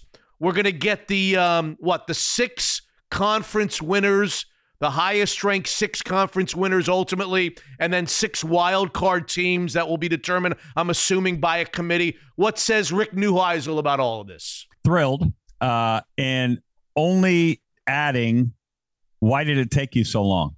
Because this is the exact proposal that was on the table a year ago. But what took place a year ago, as we all now know, is Oklahoma and Texas news leaked that they were headed to the SEC. And so what happened is you had Pac-12 Commissioner George Kliavkoff, Big Ten Commissioner Kevin Warren, and ACC Commissioner Jim Phillips all create this, and I'm putting air quotes up, historic alliance that was supposed to say, wait a minute, we're like-minded. We're not letting this world domination thing happen. But 1 year later, Kevin Warren has poached USC, UCLA from the Pac-12. Kevin Warren gets the benefit of having already settled his television deal for the next 6 or 7 years before these television networks might be bidding for the new television inventory in the college football playoff. So he got their money first. And now, so he says, yeah, we're all in. So it's now much ado about nothing in terms of what was on the table, which is why Greg Sankey, Jack Swarbrick, the AD at Notre Dame, were sitting there going, you idiots, we had this. Let me ask you a naive question as it pertains to what's more important, chances of making the college football playoff or being in a big conference and accumulating much more revenue in terms of TV dollars. Because here you have Washington and Oregon, and they're trying to figure out where they need to end up. It strikes me, unless I'm missing something, that from strictly a playoff standpoint, right, it would be much better for Washington, let's say, to stay in the Pac-12 as constituted so that they can go win the Pac-12 and be one of those 6 automatic berths in the college football playoff. And yet if they go to the Big Ten for all the money, they could get kind of swallowed up and lost in the shuffle, and it might make it impossible for a Washington team to ever come out of the Big Ten and be in the national championship playoff. How do you weigh one versus the other, Rick? You have to imagine that both Texas and Oklahoma had that same thought process, right? They could stay in the Big 12, especially Oklahoma, which is kind of reigns supreme in that conference. Is it wiser to stay in here? We're going to get to the college football playoff as often as we'd like, but be on the short side of $30 to $40 to $50 million a year annually. Right. So I think they just said, you know what? We're going to have to just keep up with the Joneses, and we're going to end up trying to compete at that level. And remember, you mentioned 6 wild card teams. I would hazard a guess that somewhere between 3 and 4 teams from both SEC and Big Ten are going to be in this. Both their winners, and at least 2 to 3 more from each conference are probably going to be part of that field each and every year. So it's a no-brainer. Washington and Oregon, once they get the opportunity, if invited, they got to go. Okay. They got to go. Okay. We're sitting here in Seattle getting ready for Russell Wilson's return. Yeah. On Monday Night Football to open the NFL season. And everybody's wondering, Seahawk fans are wondering, who the next quarterback. We all feel like this is kind of an in-between makeshift season of, Geno Smith and Drew Lock. Let's talk about the quarterback prospects. I had this on the list to talk to you about last week, but we were too busy doing work and picking Ohio State. When it comes to quarterback prospects in college football, there's obviously the big two. The Ohio State Stroud and Alabama's Bryce Young. I don't know how you view them 1-2-2-1 versus in terms of their NFL potential. Who will be the better NFL quarterback? Is there anybody else in the conversation? It seems like a lot of people like this Kentucky quarterback who we mentioned earlier on in the show. Will Levis. Yes. You remember the old Brady Bunch episode where Greg Brady becomes Johnny Bravo? Yeah, sure, of course. Later, they decided not to go forward with the deal. And he said, well, why did you pick me? He said, because you fit the suit, right? Greg Brady fit the Johnny Bravo suit. Yeah. That's a lot of what GMs do when they're picking quarterbacks. Will Levis fits the suit. Josh Allen, whose numbers at Wyoming were not startling, but he fit the suit. Roethlisberger fit the suit in Pittsburgh, right? Levis is in that category. He fits the suit. He's that kind of tall, strong, agile player that, looks like he has all the pieces. Now, the numbers have to show that he's capable also, and we'll wait and see what transpires with the Kentucky season. Bryce Young is a freak. He's Kyler Murray. I was on the sideline, Mitch, at the Backyard Brawl last week, and Kyler Murray was there. He was on the sideline, and I'm standing next to him, and I remember meeting him in the studios in New York City. He's 5'9". He's a 5'9" kid, probably weighs $185. He doesn't fit the suit. He doesn't fit the suit. And yet he's been guaranteed by the Arizona Cardinals $189 million. His deal's like $230, but 189 of it is guaranteed. You have to get over Bryce Young not fitting the suit because he's Kyler Murray. And you watched him run for 100 yards in this last game against Utah State, and he's so calm. Do you want Bryce Young, or do you so afraid that he doesn't fit the suit, you go somewhere else? And that's where I'm keeping my eyes on two players this year. Anthony Richardson, who we just saw play brilliantly for Florida. The other guy is KJ Jefferson out of Arkansas. He absolutely fits the suit. He's Cam Newton part 2. And then there's a third kid, J.J. McCarthy from Michigan.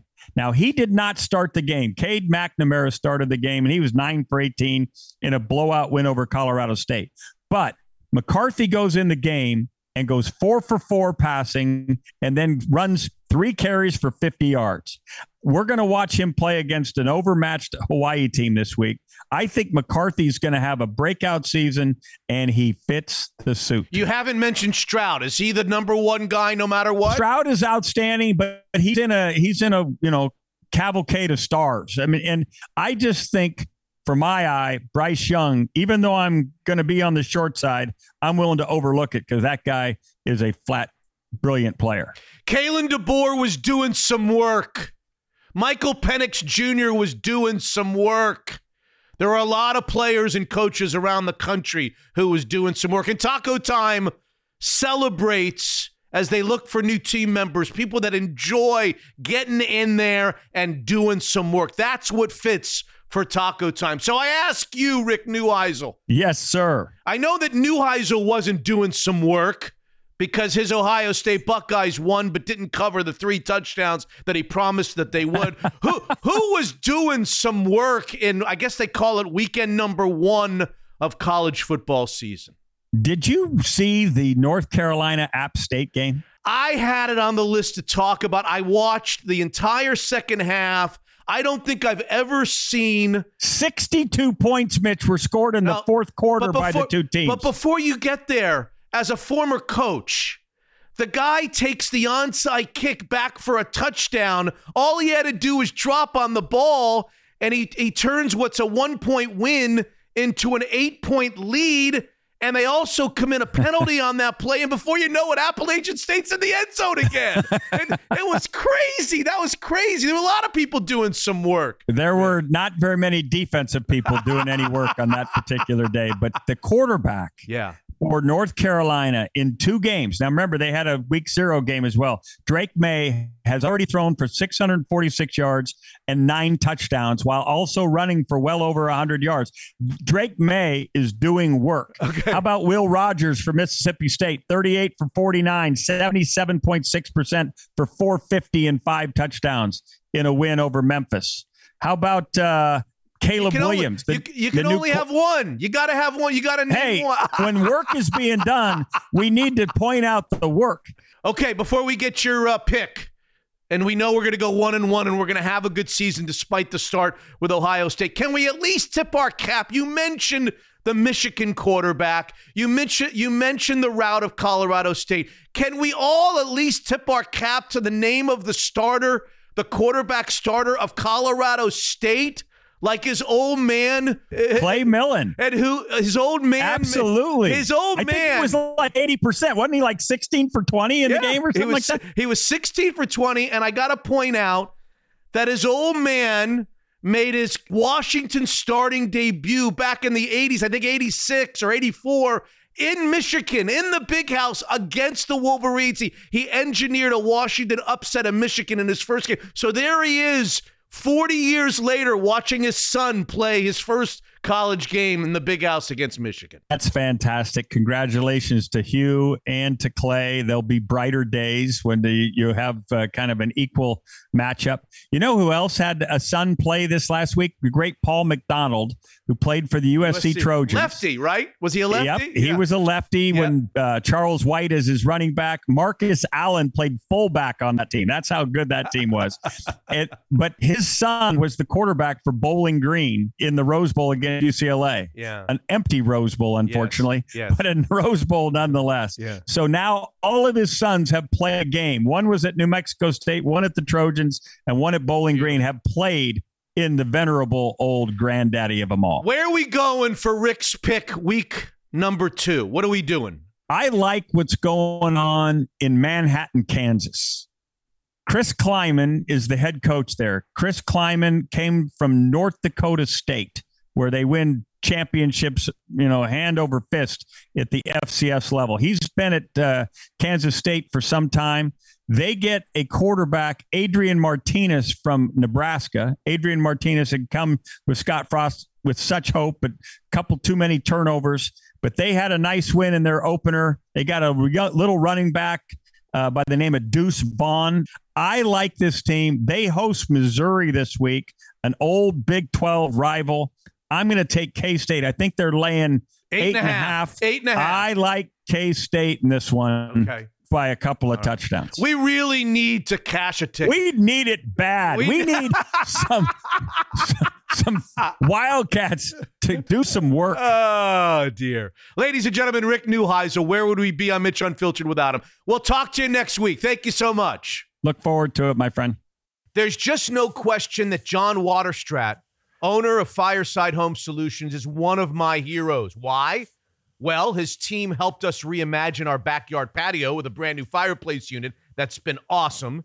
And number 2, he's the title sponsor of all major championship pools that have been incredible on Mitch Unfiltered. How's that for an intro, John? Well, that's pretty cool. Thanks, Mitch. So what's new in the world of fireplaces and garage doors? I know during summertime when we're on golf courses, we're not thinking about fireplaces, but that would be a mistake if you'd like to have a new one come football season. That's right, Mitch. Can't express enough that during these warm months when we want to be warm and we want to be cozy, we're not thinking about those things while it's warm outside.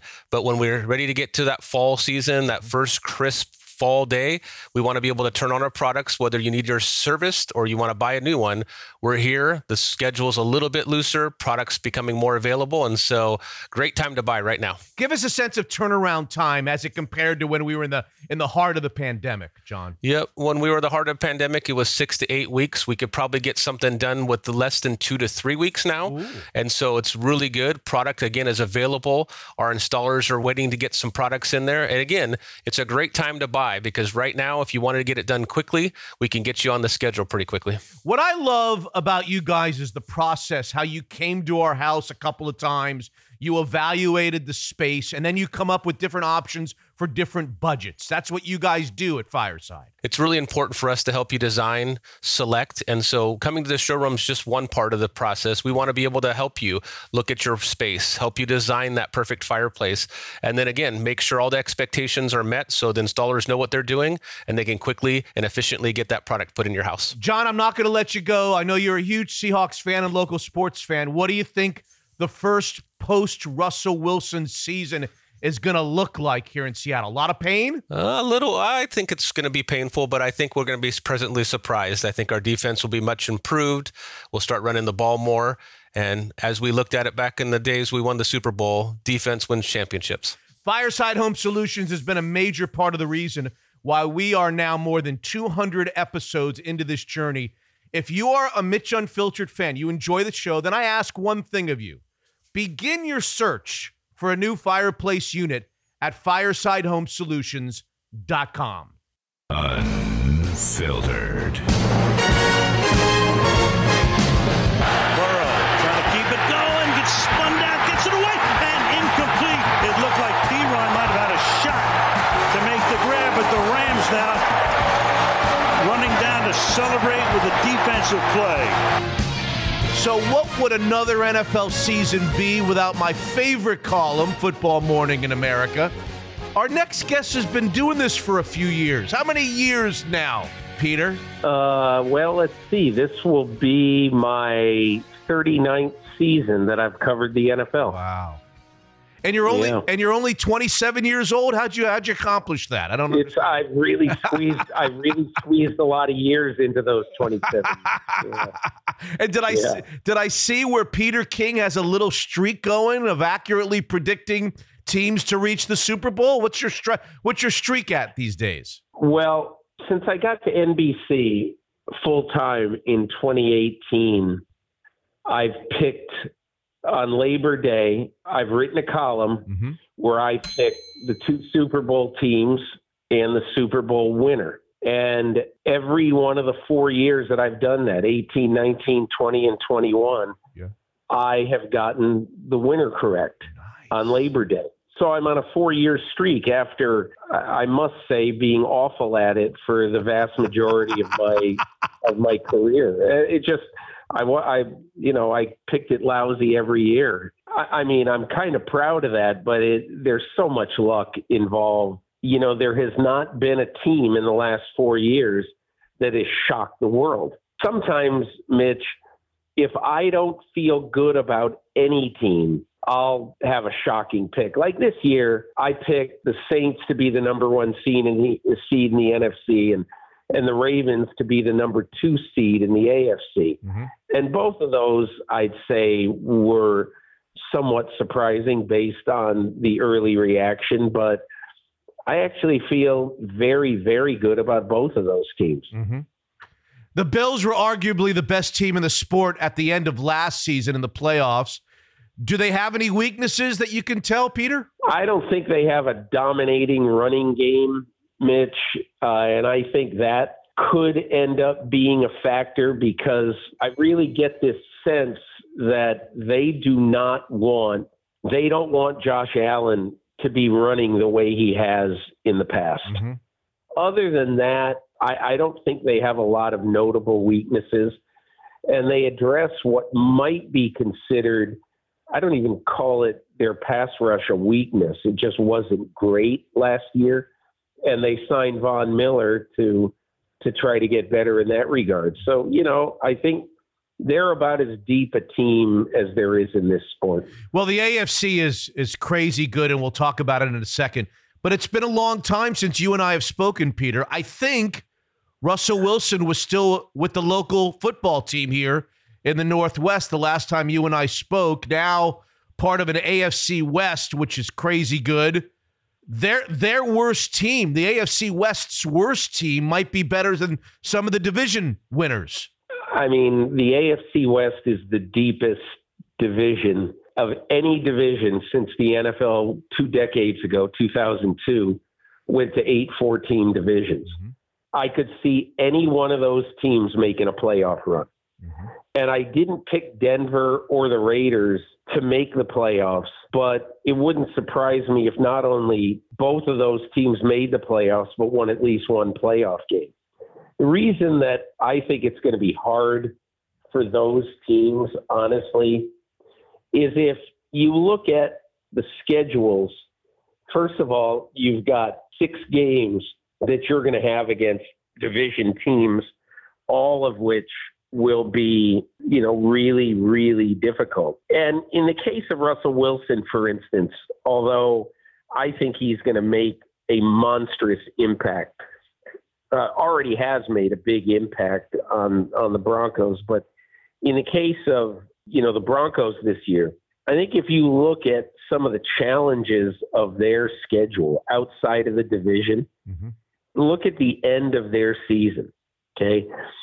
From December 1st on, they're at Baltimore, at the Rams, at Kansas City. Ooh.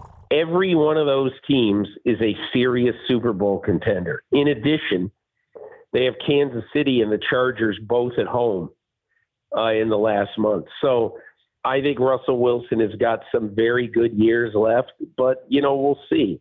Bill Parcells used to say they don't sell insurance for that kind of stuff. So we'll see what happens. Did the contract surprise you in any way, Peter? No, because this is honestly what I thought when I was in camp. I said this to one of the Broncos executives. I said, it'll really surprise me if you don't get a deal done before the start of the season. And this person said, why? And I said, because the people who just bought this team, who have no idea what they're doing, also understand this about business. Prices of premier things never go down. The quarterback price right now, if you look at what Russell Wilson signed for, in new money, it's what I think it's $49 million a year. Unless he is an abject failure this year, there was no way that they were going to be able to sign Russell Wilson for $49 million a year next March. There are some here, Peter, that believe he may not get a 100% love reaction on Monday night. He might hear a boo bird or two. Wouldn't surprise me. Why, Mitch, I'll ask you, what do you think? I think it'll be just about 100%. I made this comparison. A couple of weeks ago, I was in D.C., Peter, and I happened to attend the Juan Soto game, the first game back when he played for the Padres after he was traded from the Nationals. Now, Soto and Wilson are not the same, but there's some similarities. Soto won a world championship there, helped bring a world championship there, and then when it came to signing time, he wanted a lot of money. He turned down the richest contract in the history of the sport and kind of, in a small way, forced his way out of Washington. And yet when he returned, he got a 150% standing ovation from 38,000 Washington Nationals fan. I can't imagine, with everything that Russell Wilson accomplished here, no matter the way it ended, with everything that he accomplished here, both individually and team-wise, I can't imagine that it won't be nearly 100% love. I would agree with you. There are some markets and some rivalries. Like, I was at the first game that Johnny Damon played at Fenway Park after he left in free agency. The Red Sox won the World Series, and he left in free agency for the Yankees. And I remember there was about 3 people in Fenway Park who stood and applauded. I was one of them. And everybody else booed, and a bunch of people said, sit the F down. Right. But that's Red Sox Yankees. Right. I think there is no rivalry between Denver and Seattle. Russell Wilson was drafted after a punter 10 years ago. And he became far and away the greatest quarterback in franchise history. And maybe if the franchise is alive for 100 more years, he'll still be the best quarterback in franchise history. And so I think there comes a time where you say, okay, look, for whatever reason, these two sides got very pissy with each other, and it wasn't going to work. So let's just, instead of being ticked off at him for semi-forcing his way out. Well, let's just be grateful for the good times we had. That's how I would treat it if I were a fan. 2 questions about the Seahawks, and then I'll ask you a couple about your predictions in the Football Morning in America piece that's out now. You can read it online. Number 1, were you at all curious? I mean, you were there in camp for a minute or two. Were you at all curious, Peter, that Drew Lock didn't get much of a look after they went out and got him in the deal? That's question 1.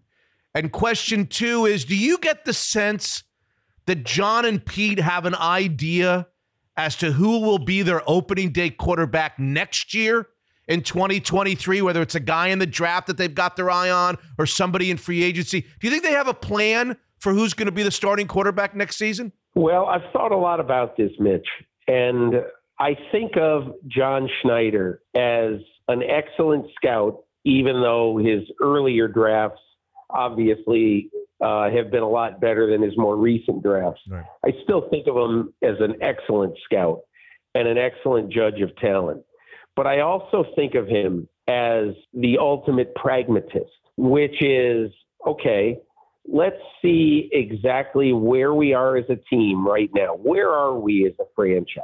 When he looks at it realistically, he says, all right, it could be that either Drew Lock or Geno Smith will shock the world this year and have a great year and win this job for the future. I doubt it, but maybe he will. And instead of clouding the situation by bringing in, let's say, a Baker Mayfield or making some sort of offer for Garoppolo, which I doubt the 49ers would have accepted anyway, let's be the best we can this year. But let's also understand that going into the draft next year, we could be in a very good position to get the long-term future quarterback of this team. Mm-hmm.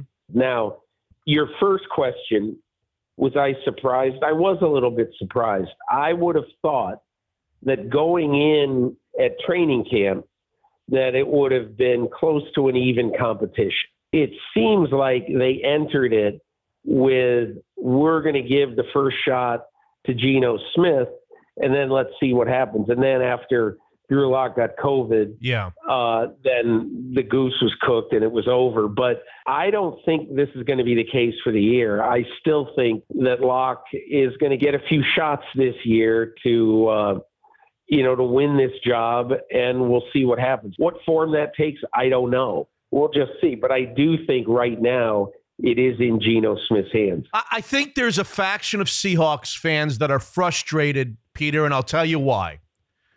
Because everybody here feels like they know what Geno Smith is. Yeah, right. From before he got to the Seahawks, he had some chances. Then he's had some chances here. Of course, there was the 4 or 5 game stretch when Russell was hurt. We saw him start games and play games, and it wasn't terrible, but it was what it was. We feel like we know what he is. Drew Lock comes in, and he's much more an enigma. He's much more mysterious. Yeah. We don't know. And there's a lot of Seahawks fans that think, okay, they went through training camp, and they went through 3 preseason games, and now we're getting ready for Denver. And I know that he had COVID for 4 or 5 days in there, but we went through all of this time, and we still have no idea what Drew Lock brings to the table as we begin the season. So I think that's led to frustration because Seahawks fans would just like to know, what do we have here before we start the year in Drew Lock? I mean, you went out and you made a point to bring him in as part of the trade, didn't you? Yep. I understand. And fans probably have a right to be frustrated. However, look, at some point this year, you're going to get a heaping helping of Drew Lock, and you'll find out. Okay. All right. So I'm not going to make you go through all the divisions because people can read it on Football Morning in America, which, by the way, is still the best football read, NFL read. It's a little of everything. He throws a little pop culture in there. He throws a little lifestyle in there.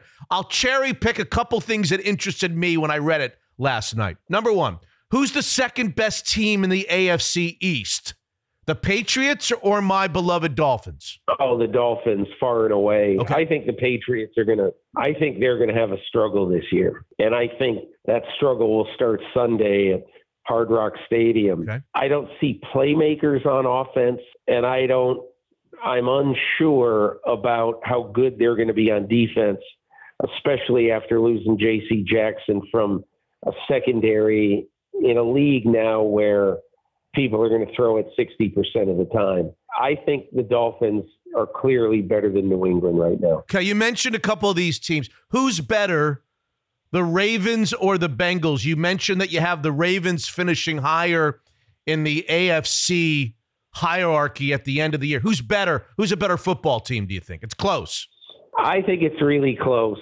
I think it is almost a coin flip, but I do think at the end of the day, the Ravens are a little bit of a tougher out than Cincinnati is when both teams are healthy. I think roster-wise, the Ravens are better, particularly through the roster on defense, healthy, especially at the cornerback position at full health. I think the Ravens are a little bit better. Now, as I said in my column, I think the best game potentially in the last game of the year, looking at it now, is Baltimore at Cincinnati. Yeah.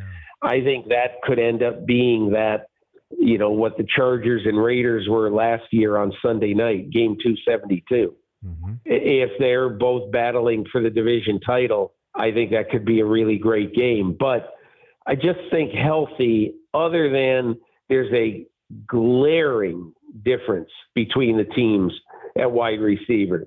The Bengals have 2 wide receivers better than any that the Ravens have, and maybe even 3. It depends on how Rashad Bateman comes through for Baltimore this year. But I probably like Baltimore's defensive depth a little bit better. I know I like it better than I like Cincinnati. You talked about how the AFC West is one of the best divisions since they went to 4 divisions. You also talked about how they're going to kill each other in the games within the division. Yeah. What is that going to mean to playoff berths from that division? How many teams from the AFC West get in?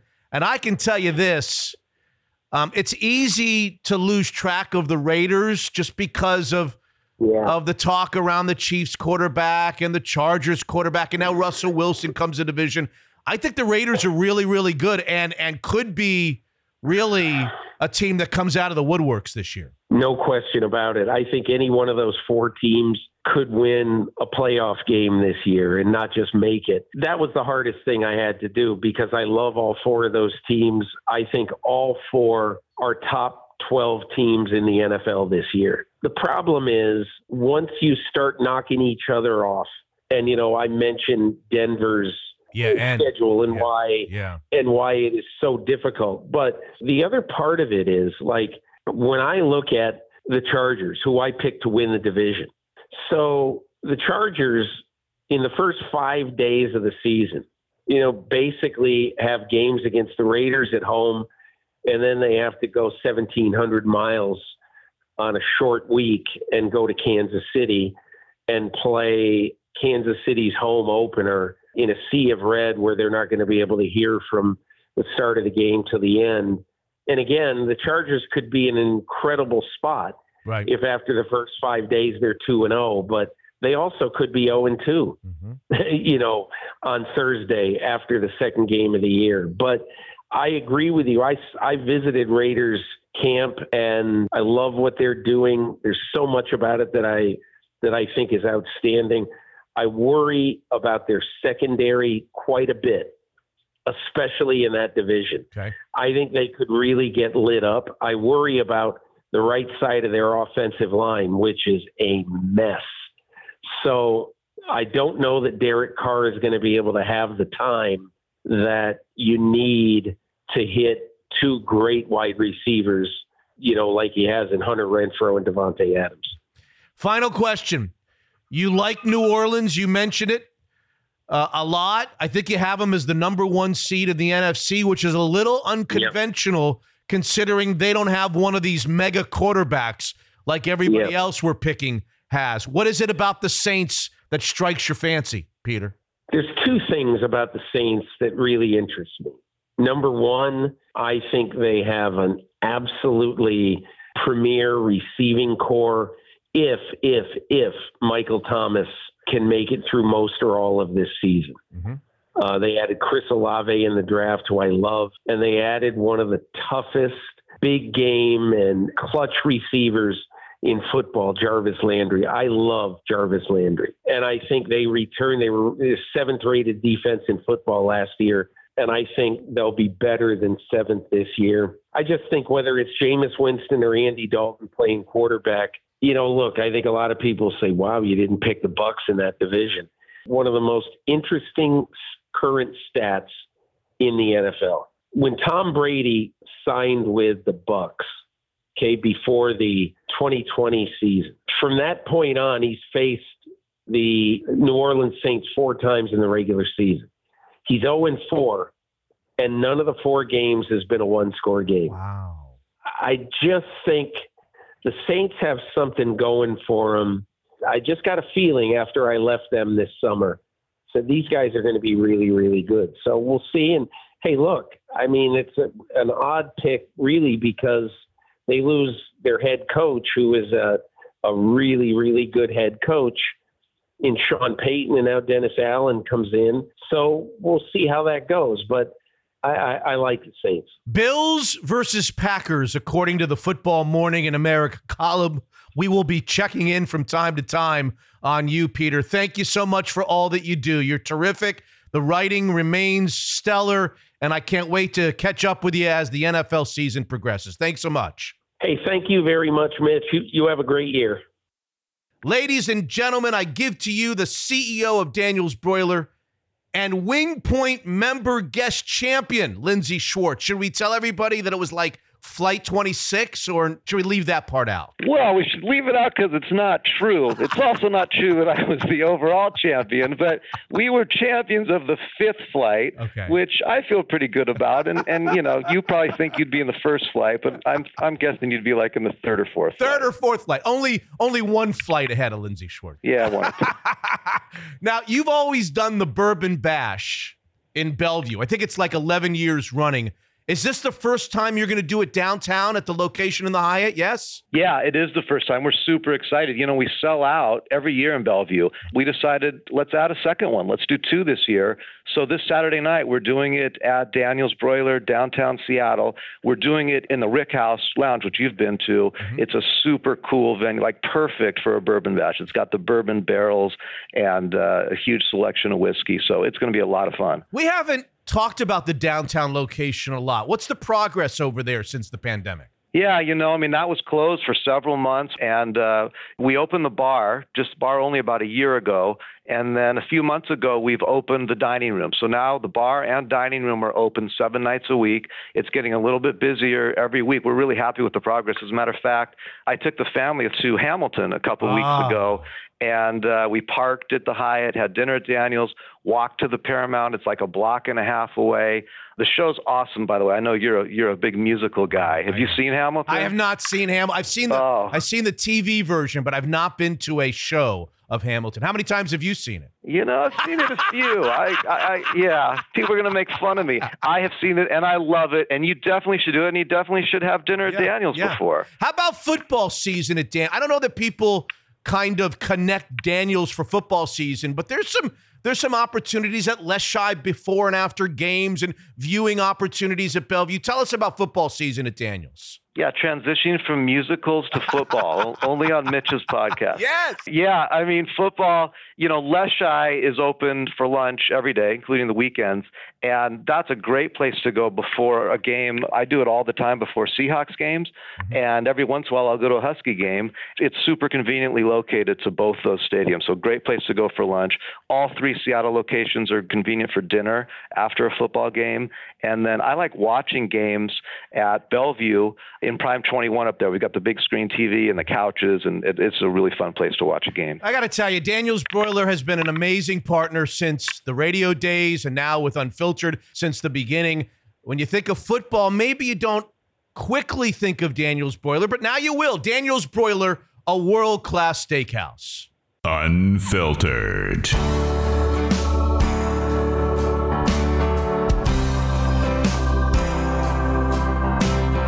Other Stuff segment, episode 205, Hot Shot Scott. A couple of quick auction items. I love this stuff. The gloves that Holyfield wore against Mike Tyson in the ear-biting fight. I have an update for you, Mitch Unfiltered update, but go ahead. Okay, so the gloves that he wore, they're barely used because I think it was stopped after the third round. I don't know. Those are up for auction. They're at $12,000, but they figure that to go up substantially.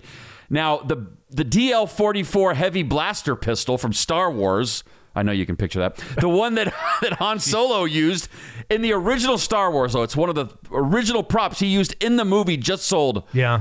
Just over $1 million at auction for a fake prop gun. I know. The nerds have money now, and it's on. They'll buy it all. Did you see that Mickey Mantle baseball card was sold a couple of weeks ago? Did we talk about that last week? I think the guy got $12 million for it. It's the highest priced baseball card in the history of baseball cards. Wow. That guy is on episode 206. He's joining us this week. Really? Yeah. Next show. Wow. The man who sold the Mickey Mantle rookie for, I believe, $12 million. I think I have my numbers have that right. But go ahead. You do another one because I've got a Serena Williams other stuff, a topic to talk about. So you go. Everyone loves fair season. Not you so much because you're kind of an antisocial weirdo. I like But everyone loves the fair. But every year we get these stories, it sounds like. Yeah. An amusement park ride that encircled a tower high above the earth crashed to the ground in dramatic fashion, injuring lots of people. This happened in India. The drop tower ride was 50 feet above the ground and presumably was supposed to make a slow descent, but the exact opposite happened. Spun in circles as it plummeted down. Now, there were 30 people on the ride. At least 10 were injured. Some were taken to the hospital. Luckily, nobody died. But this part kind of made me laugh it away. But there are reports that operators of the ride fled the area after the mishap. So I'm glad we're not the only country that where ex-cons or on meth are running these rides. Look at every country I think has that. They fled the area. Like, I don't make enough to get sued. I'm out of here, man. Yeesh. Anyway, we can laugh because nobody died. But those fair rides, man, have fun. Good luck to you. Are you going to the fair this year? Of course, we go every year. Love it. It's coming up, isn't it? It's already been cracking off. Yeah. Really? They don't call it the Puyallup Fair anymore. It's not. We're not doing the Puyallup. I don't anymore. think it's the Washington State Fair. Washington State Fair, yeah. But like this past week, Labor Day weekend, it was like dead. I heard. There was like no one there. Everyone's out of town. Or I know that would have been a great time to go. A friend of mine sent me a pic. He's like, "You gonna go on rides?" Yes, if the lines weren't 4 miles long, I would maybe go on a ride. Do they have the half woman, half sheep there this year? Well, I don't think it's a freak show from like the 50s. Do they have the mirrors where you see yourself as short, like at the fun house? Yeah, I think they have that. Yeah. I could use the one that stretches you out a little bit. Do you know that Serena Williams has said goodbye to the tennis world? Do you know that story? Yeah, I have it in my stuff, but I'm sure you'll do a better job since you actually watch tennis. So go ahead. I do watch tennis. Yeah.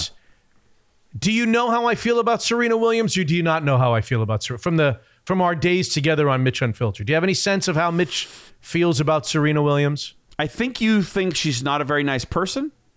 I don't love Serena Williams. Okay. And it's really, really hard to not love somebody now when they're one of the greatest of all time and they're going through their retirement and they're saying goodbye and everybody's throwing bouquets and everybody loves them. Everybody's tweeting they're the greatest of all time. She had Tiger Woods in her U.S. Open box. She had Russell Wilson and Sierra in her U.S. Open box. I mean, everybody in the world is saying, oh my God, Serena Williams, Serena Williams. And it's hard for me because I'm standing here never really appreciating. I mean, I do appreciate what she accomplished on the court. She's how could you not, right? I mean, she's revolutionized the game. She's probably the most important single figure in the women's game in history, considering what she's done, bringing in minorities and so forth. But I've never liked Serena Williams, the person. Okay. And it's hard to be on that island right now when everybody's in love with Serena Williams. So I don't really know how to handle this. This goes back I don't know how much I want to say. I'll say this, that my parents used to live in a home that was 2 doors down or 3 doors down from Serena and Venus. Did I ever mention that to you? No. That I'd see Serena and Venus whenever I went to visit my parents, like Christmas time, I would always see them. And there was always one nice one and one really, really kind of grumbling, not nice one. Gotcha.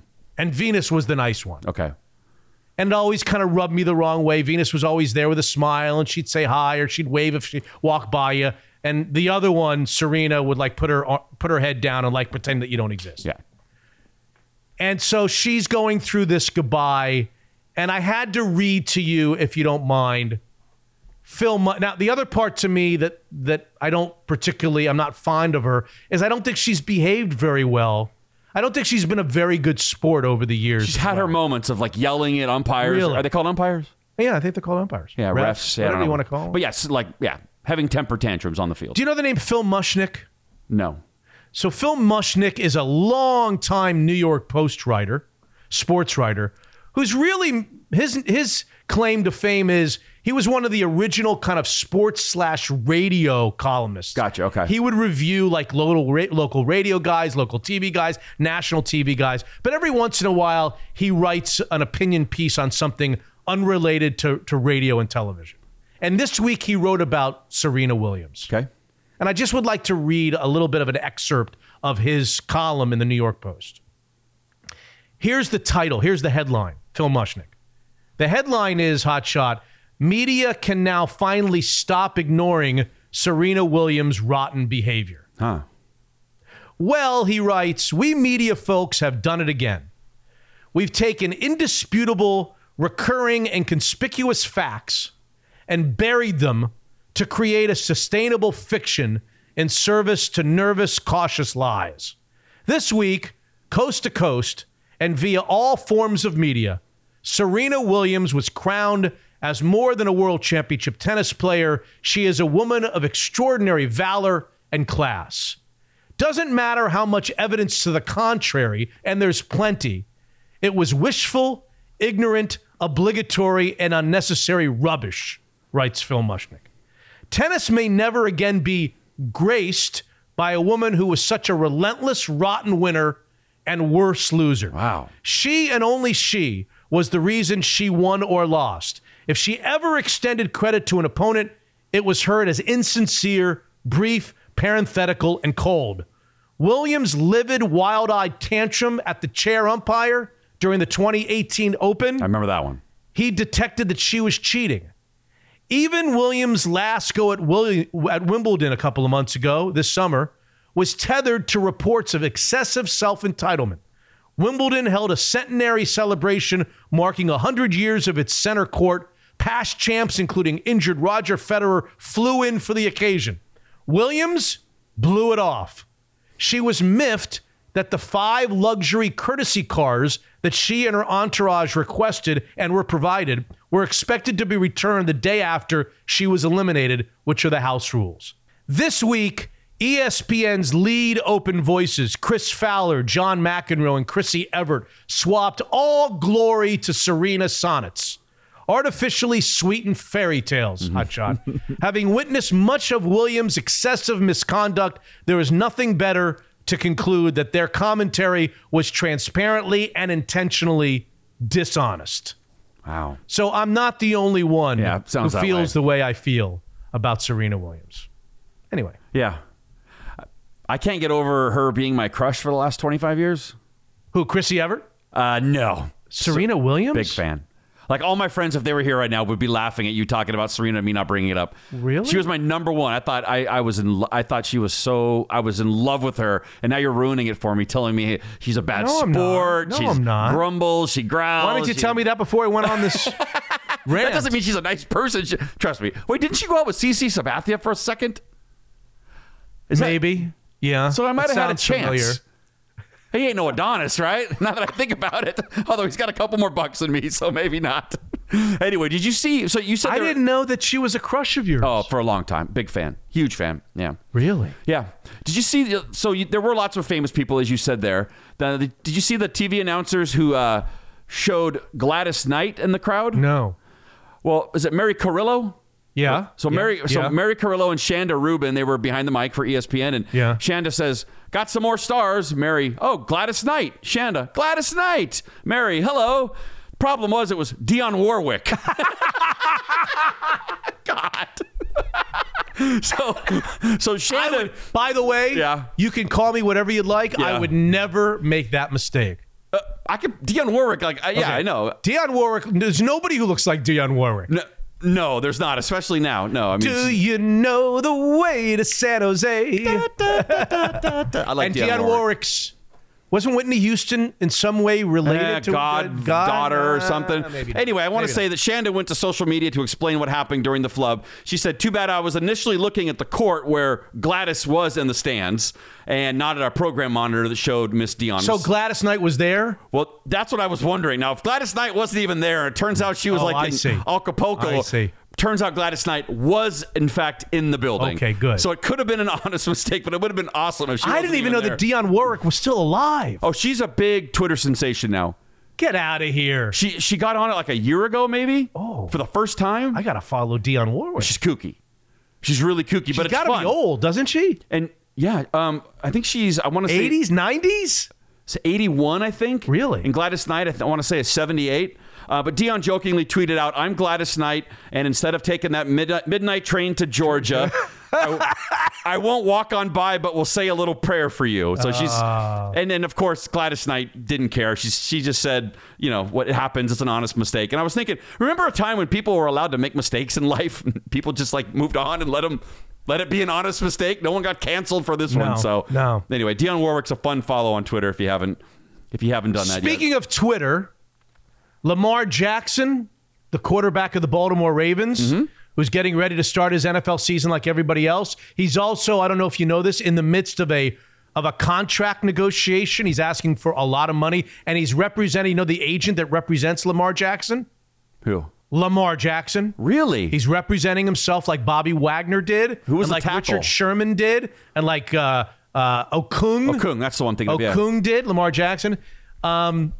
Apparently, in the midst of contract negotiations, some fan of the Miami Dolphins photoshopped a picture of Lamar Jackson in a Miami Dolphin uniform. People love it. And Jackson liked the tweet. Wow.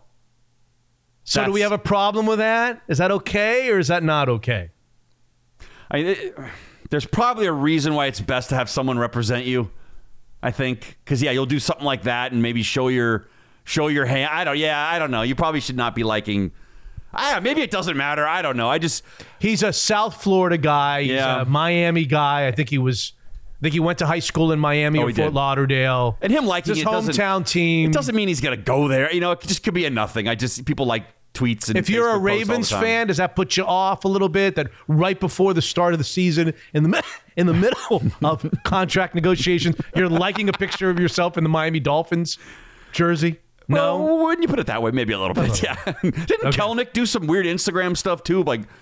Did you see that story? He pulled some stuff down about him being a Mariner and No. Okay, all right, maybe no. I don't have it, but yeah. People get all worked up about what people do on their social media. It's just hilarious to me. Okay. Yeah. Hey, your buddy Eminem's taking home an Emmy. You see that? No. What would Eminem win an Emmy for? You're asking. Was he on a sitcom recently? Was he the Super Bowl halftime show? Remember? Was he on with Dr. Dre? I don't remember. Yeah, Yes. Dr. Dre, Snoop Dogg, Mary J. Blige, Kendrick Lamar, and 50 Cent, that really cool halftime show. Well, he is now a Tony away from the prestigious EGOT. You know what the EGOT is, right? No. You win an Emmy, a Grammy, an Oscar, and a Tony. It's like the... Wow. That's the... What do they call it? Whatever. It's the big four in entertainment. Yeah. So he's a Tony away from being one of those people. Wasn't The Weeknd in that show or no? Kendrick Lamar. The Weeknd might have been there, but I don't. Okay. He's not listed. I know he blew his voice out over the weekend. I was going to bring that up. Oh yeah, go ahead. No. I was just going to bring it up. I don't have it on my list. Dionne Warwick, by the way, tweeted at the weekend, "Hey babe, I've been there. I know what it's like." She loves it now. She loves. You follow Dionne Warwick? Yeah. She's awesome. But she loves the Weeknd. You follow Dionne Warwick? Of course. I love that. She's great. I love Dionne Warwick. She's got one song that I just absolutely think is just an incredible piece of music, and I know you'll know it, and it's not coming to me right now, and I wish I could remember it because I know you'll know it and love it. God, I wish I could remember. You do a story and I'll find it. I guarantee you're gonna like this song. So we've talked about Marshawn Lynch, right? Dude, I have a lot of stuff on him. Okay, so you want to go? Go ahead. I just have the New York Post article that says, in the wake of this latest incident with him behind the wheel, asleep, where they pulled him out of the car in Las Vegas, it turns out that months before he was in a car accident, according to police documents obtained by TMZ. Always TMZ. Always. You can laugh at them all you want. Lynch was driving a 2014 white Lamborghini on February 22nd when he struck a curb and eventually came to a stop in a landscaped area. The Las Vegas Metropolitan PD said a man claiming to be Lynch's cousin initially took responsibility for the crash at the scene and told police he tried to make a U-turn and lost it. Right. Well, then the police didn't believe the story. And they actually saw a van pull up. Right. And somebody get in and somebody get out. So I think they played swaps. They played swap, yeah. Protecting the former correct star running back. Yeah. And so Marshawn basically went to the station and just came clean and said, he came clean. I was driving. He goes, I don't even know who the guy was who took the heat for this, which sounds weird. Really? You don't know? Some guy's just going to... No. The whole thing is bizarre, but I was thinking... Remember when Marshawn did the whole cow car thing? Of course. Everyone remembers the golf cart. Of course. That should have been maybe a red flag for what was to come with this guy. Wow. He's had some troubles with vehicles. Well, you remember the thing in Buffalo. Didn't he hit a pedestrian in Buffalo? I forgot all that. That was a DUI, I think, too. So that was 2008.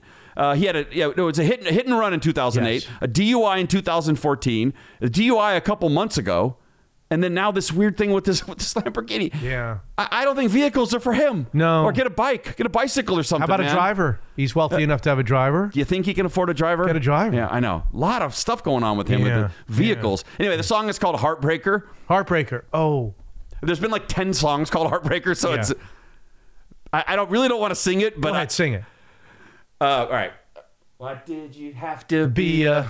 heartbreaker. Da da da da da da da. Never knew. Yeah, that one. Da da da da da da. Great song. I know that song. Next time you're in your car, I like that song. Crank that one up. Oh God, it's awesome. It just sounds gorgeous. I do like that song. That's a good one, right? It wasn't like a huge hit. Since when do you and I like the same songs? I know what's happening to me. I gotta. Second guess what's going on in my life. All right, the sweatshirts designed for the University of California, Irvine, which were being sold at 3 Costco locations in Orange County, misspelled the school's name as UC Irvine with a U. Oh. Yeah, anteaters. And after recognizing the mistake, the Costco stores took immediate action to have them yanked. Jesus. But there's something funny about a college being misspelled. I don't know. It's... God. Now they're becoming collector's items. If you can get your hands on one, people are wanting them. I don't have much to say about this next topic except that I think we should at least recognize it. Okay. Are you familiar with the whole Edwin Diaz entry in New York? The former Mariners closer comes in with the trumpets blasting and the song Narco, and now Timmy Trumpet, whoever that is, decided to do a live rendition. Is that not the coolest thing? I was so jealous when I saw it. It is so effing cool. I can't stop watching it. Even if it wasn't a live version, like even if it was just played, it's a cool intro. Normally it's just played. But I'm saying that's thing. cool enough. And then to hear it live, and he nails it. I know. I'm so jealous. I don't know what it is. That's just so cool. I think that's thing. The best thing going in sports right now. Edwin Diaz. And by the way, do you know who the Mariners got for Edwin Diaz? I don't want to know. Jared Kelenic. Really? Is that right? I think Edwin Diaz was in the Jared Kelenic deal. Yeah. The guy who pulled his stuff off Instagram? Yeah, that guy? Yeah, that guy. I wish he could be part of this run, man. He deserves it. I feel, he deserves it? As a person. Maybe not as a player. All right, you see the pilot that threatened to cancel the flight to Cabo? The pilot. No, I did not. He basically did what Dad did and turned around and said, if you guys don't knock this shit off, I'm turning this plane around. He did the same thing because people were airdropping nude pictures to people on the plane. God. Remember he talked about how fun it is to airdrop random things? It doesn't work because nobody's ever on anymore. No. Everybody turns off their airdrop. Well, people apparently had it on. There's a TikTok video who showed it, and you can even hear the pilot. He comes on with full dad authority saying, if this continues while we're on the ground... How did he know that it was going on? That's the first He must have got one, or maybe... They airdropped the pilot? Maybe the stewardesses were getting them, and they were pissed and told the pilot. They're called flight attendants, hotshot. Yeah, flight attendants, and they hand out biscotti cookies. Sometimes, yes. He said, if this continues while we're on the ground, I'm going to have to pull back to the gate. Everybody's going to have to get off. We're going to have to get security involved. And the vacation is going to be ruined. That's what the pilot said. He was pissed. Not happy, the pilot. Jeez. He said, so you folks, whatever that airdrop thing is, quit sending naked pictures and let's get ourselves to Cabo. Is that really happening? Yeah, he was pissed. There's a TikTok video of it if you want to hear. If you want to hear him saying it. So yeah. Oh, jeez. No more fun with airdrop. It's over. No one likes it anymore, everybody. Hotshot, the family of Gabriel Davies. Do you know who Gabriel Davies is? No. The 16-year-old murder suspect from Olympia was asking for help to pay for his legal fees and bring him home.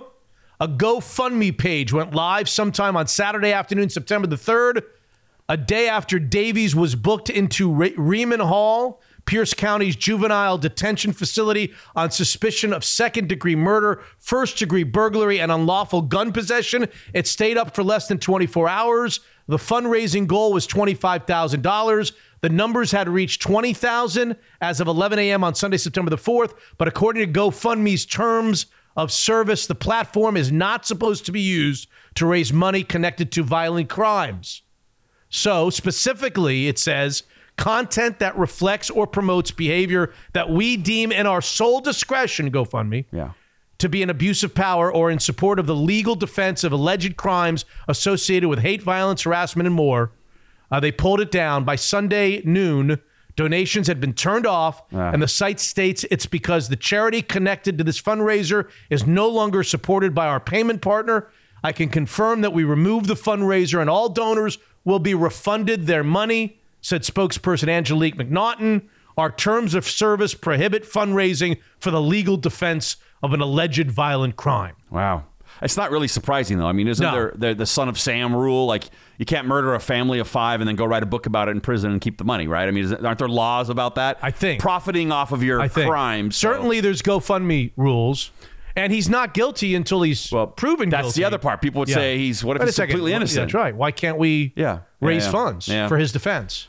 Or at least let him keep what was donated and then turn it off. They didn't even let him do that. He should have cashed out early. He got greedy, kept it up there, cashed it out after 15 G's and move on. I got a couple of RIPs. You want to do that? Yeah, let me give you a quick one about Scottie Pippen's ex, Larsa Pippen. Yep. She was seen on a date in Miami with none other than Marcus Jordan, Michael's second oldest son. Scottie Pippen's ex-wife was on a date with Michael Jordan's son. Just to rub more into Scottie's life. Michael just continually just pisses him off.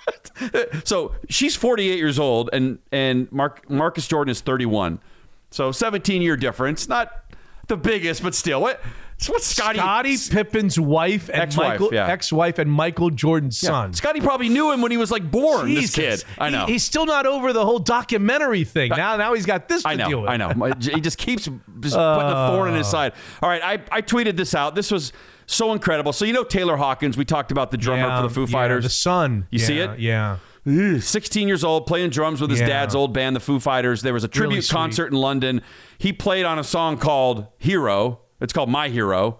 I don't know if you ever heard the song, but it's a great song. And he kept it together for 3 minutes on the drums, playing a song, My Hero, in his dad's old band. So anyway, pretty incredible night. Paul McCartney showed, Brian May and Roger Taylor from Queen, Chris Rock, Wolfgang Van Halen, Brian Johnson from AC/DC, Lars Ulrich, on and on. John Paul Jones from Led Zeppelin showed up. Pretty incredible night and they're going to have one in L.A., and I can imagine everyone on Earth is going to want to attend that. So I can't wait for that one.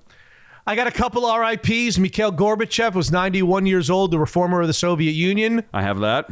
Ernie Shavers, did that name mean anything to you when you found out that he passed away? If you found out that he passed away? I didn't know he passed away, but I know the name.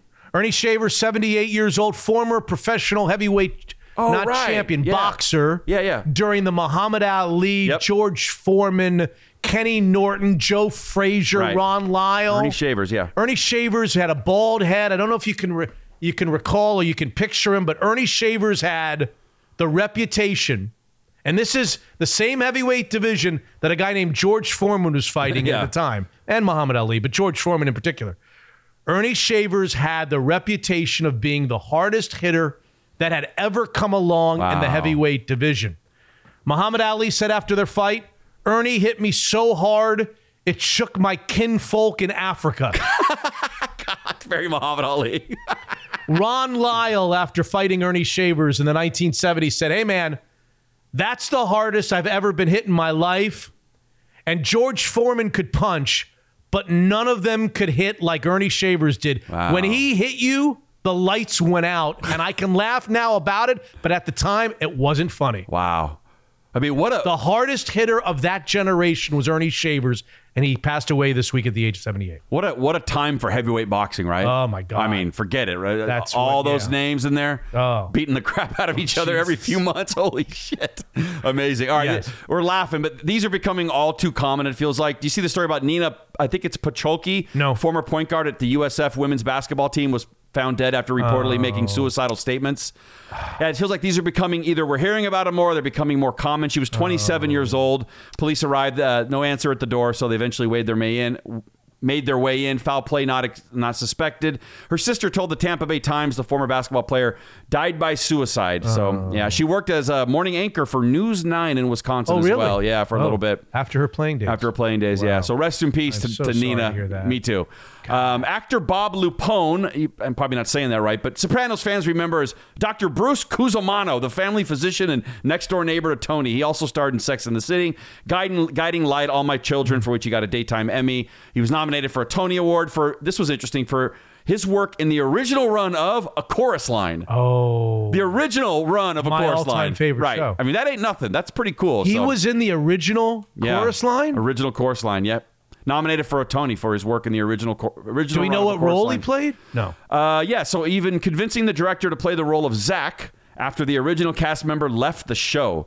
He received a Best Featured Actor Tony nomination for the role. 76 years old. Very good. Very cool. Okay, you got Gorbachev. I did. I got Ernie Shavers. I'm ready for some headlines. Yep, that's it. That's all I got, too. Do you have Headlines. I have a couple. Any headlines that are worthy of talking about? A man farted in a police officer's face after being nabbed for shoplifting beer. He pled guilty to robbery, shoplifting, criminal damage, and possession of a silent but deadly weapon. We talked about the couple in Oakland who were engaging in illicit behavior in the stands. Remember that couple in Oakland? Of course. Well, that was during a Mariners game. That's right. That's why Luis Castillo didn't pitch well that day. Apparently, they were Mariner fans and very excited. Now, a pair of Blue Jays fans were escorted out of Rogers Center for full-on relations in the 500 level. Yep. I can't say for certain, but I'm pretty sure that's not what the John Fogerty song is about. If you know, you know. Yeah. An Ohio man who suffered 20,000 bee stings and ingested 30 bees, finally woke up from his coma and is expected to fully recover. Still no word on how long he'll continue to shit honey. A woman is selling, that's just good science. A woman is selling custom-made jewelry created with traces of human sperm. Turns out her business is going swimmingly. Black China made $240 million just from her OnlyFans account in 2021. Who? Black China. I don't know who that is. Cardi B made $108 million just from OnlyFans. The person who owns OnlyFans made $517 million in 2 years. Not to be outdone, Scott and Mitch shared a buy one, get one free at Wendy's last week. So doing the podcast has totally been worth it. God. All righty. We hope everybody had a good Labor Day weekend. Listen, we've got lots more patron shows going to be added to the schedule this week. So become a patron at MitchUnfiltered.com. Get all the extra shows. Just cost you $5 a month. And again, if you're having trouble coming up with the $5 a month, just let me know, Mitch at MitchUnfiltered.com. We've got Beat the Boys that starts up again this week. The password is Mitch. Go to MitchUnfiltered.com. Everybody who beats us, 3 football games each week for 18 weeks. 54 games. If you beat the boys, you win a prize. No questions asked. And we've got some really good prizes. And next week's episode 206 will also be a Tuesday release because of the Monday night clash between the Seattle Seahawks and Russell Wilson and the Denver Broncos. Okay? Are you going to give a prediction on that game? Score-wise? Yeah, I already did. It's on the Seahawks note table this week this show. Okay, I will listen. So you'll listen, but I can tell you. Want me to tell you what I do, say? Yes. 24-20, Seahawks. Really? I was the only one of the 3 of us on the note table that picked the Seahawks. The other 2 picked the Broncos. Yeah. But did it? Well, I'll listen. I'm just curious. Listen. You ought to listen. I should listen to the show every once in a while. I think. Yeah, listen to the show. All right. And get a musical show. Yeah. Happy football season. It's here. Let's go. Okay. Episode 205, ladies and gentlemen, in the books.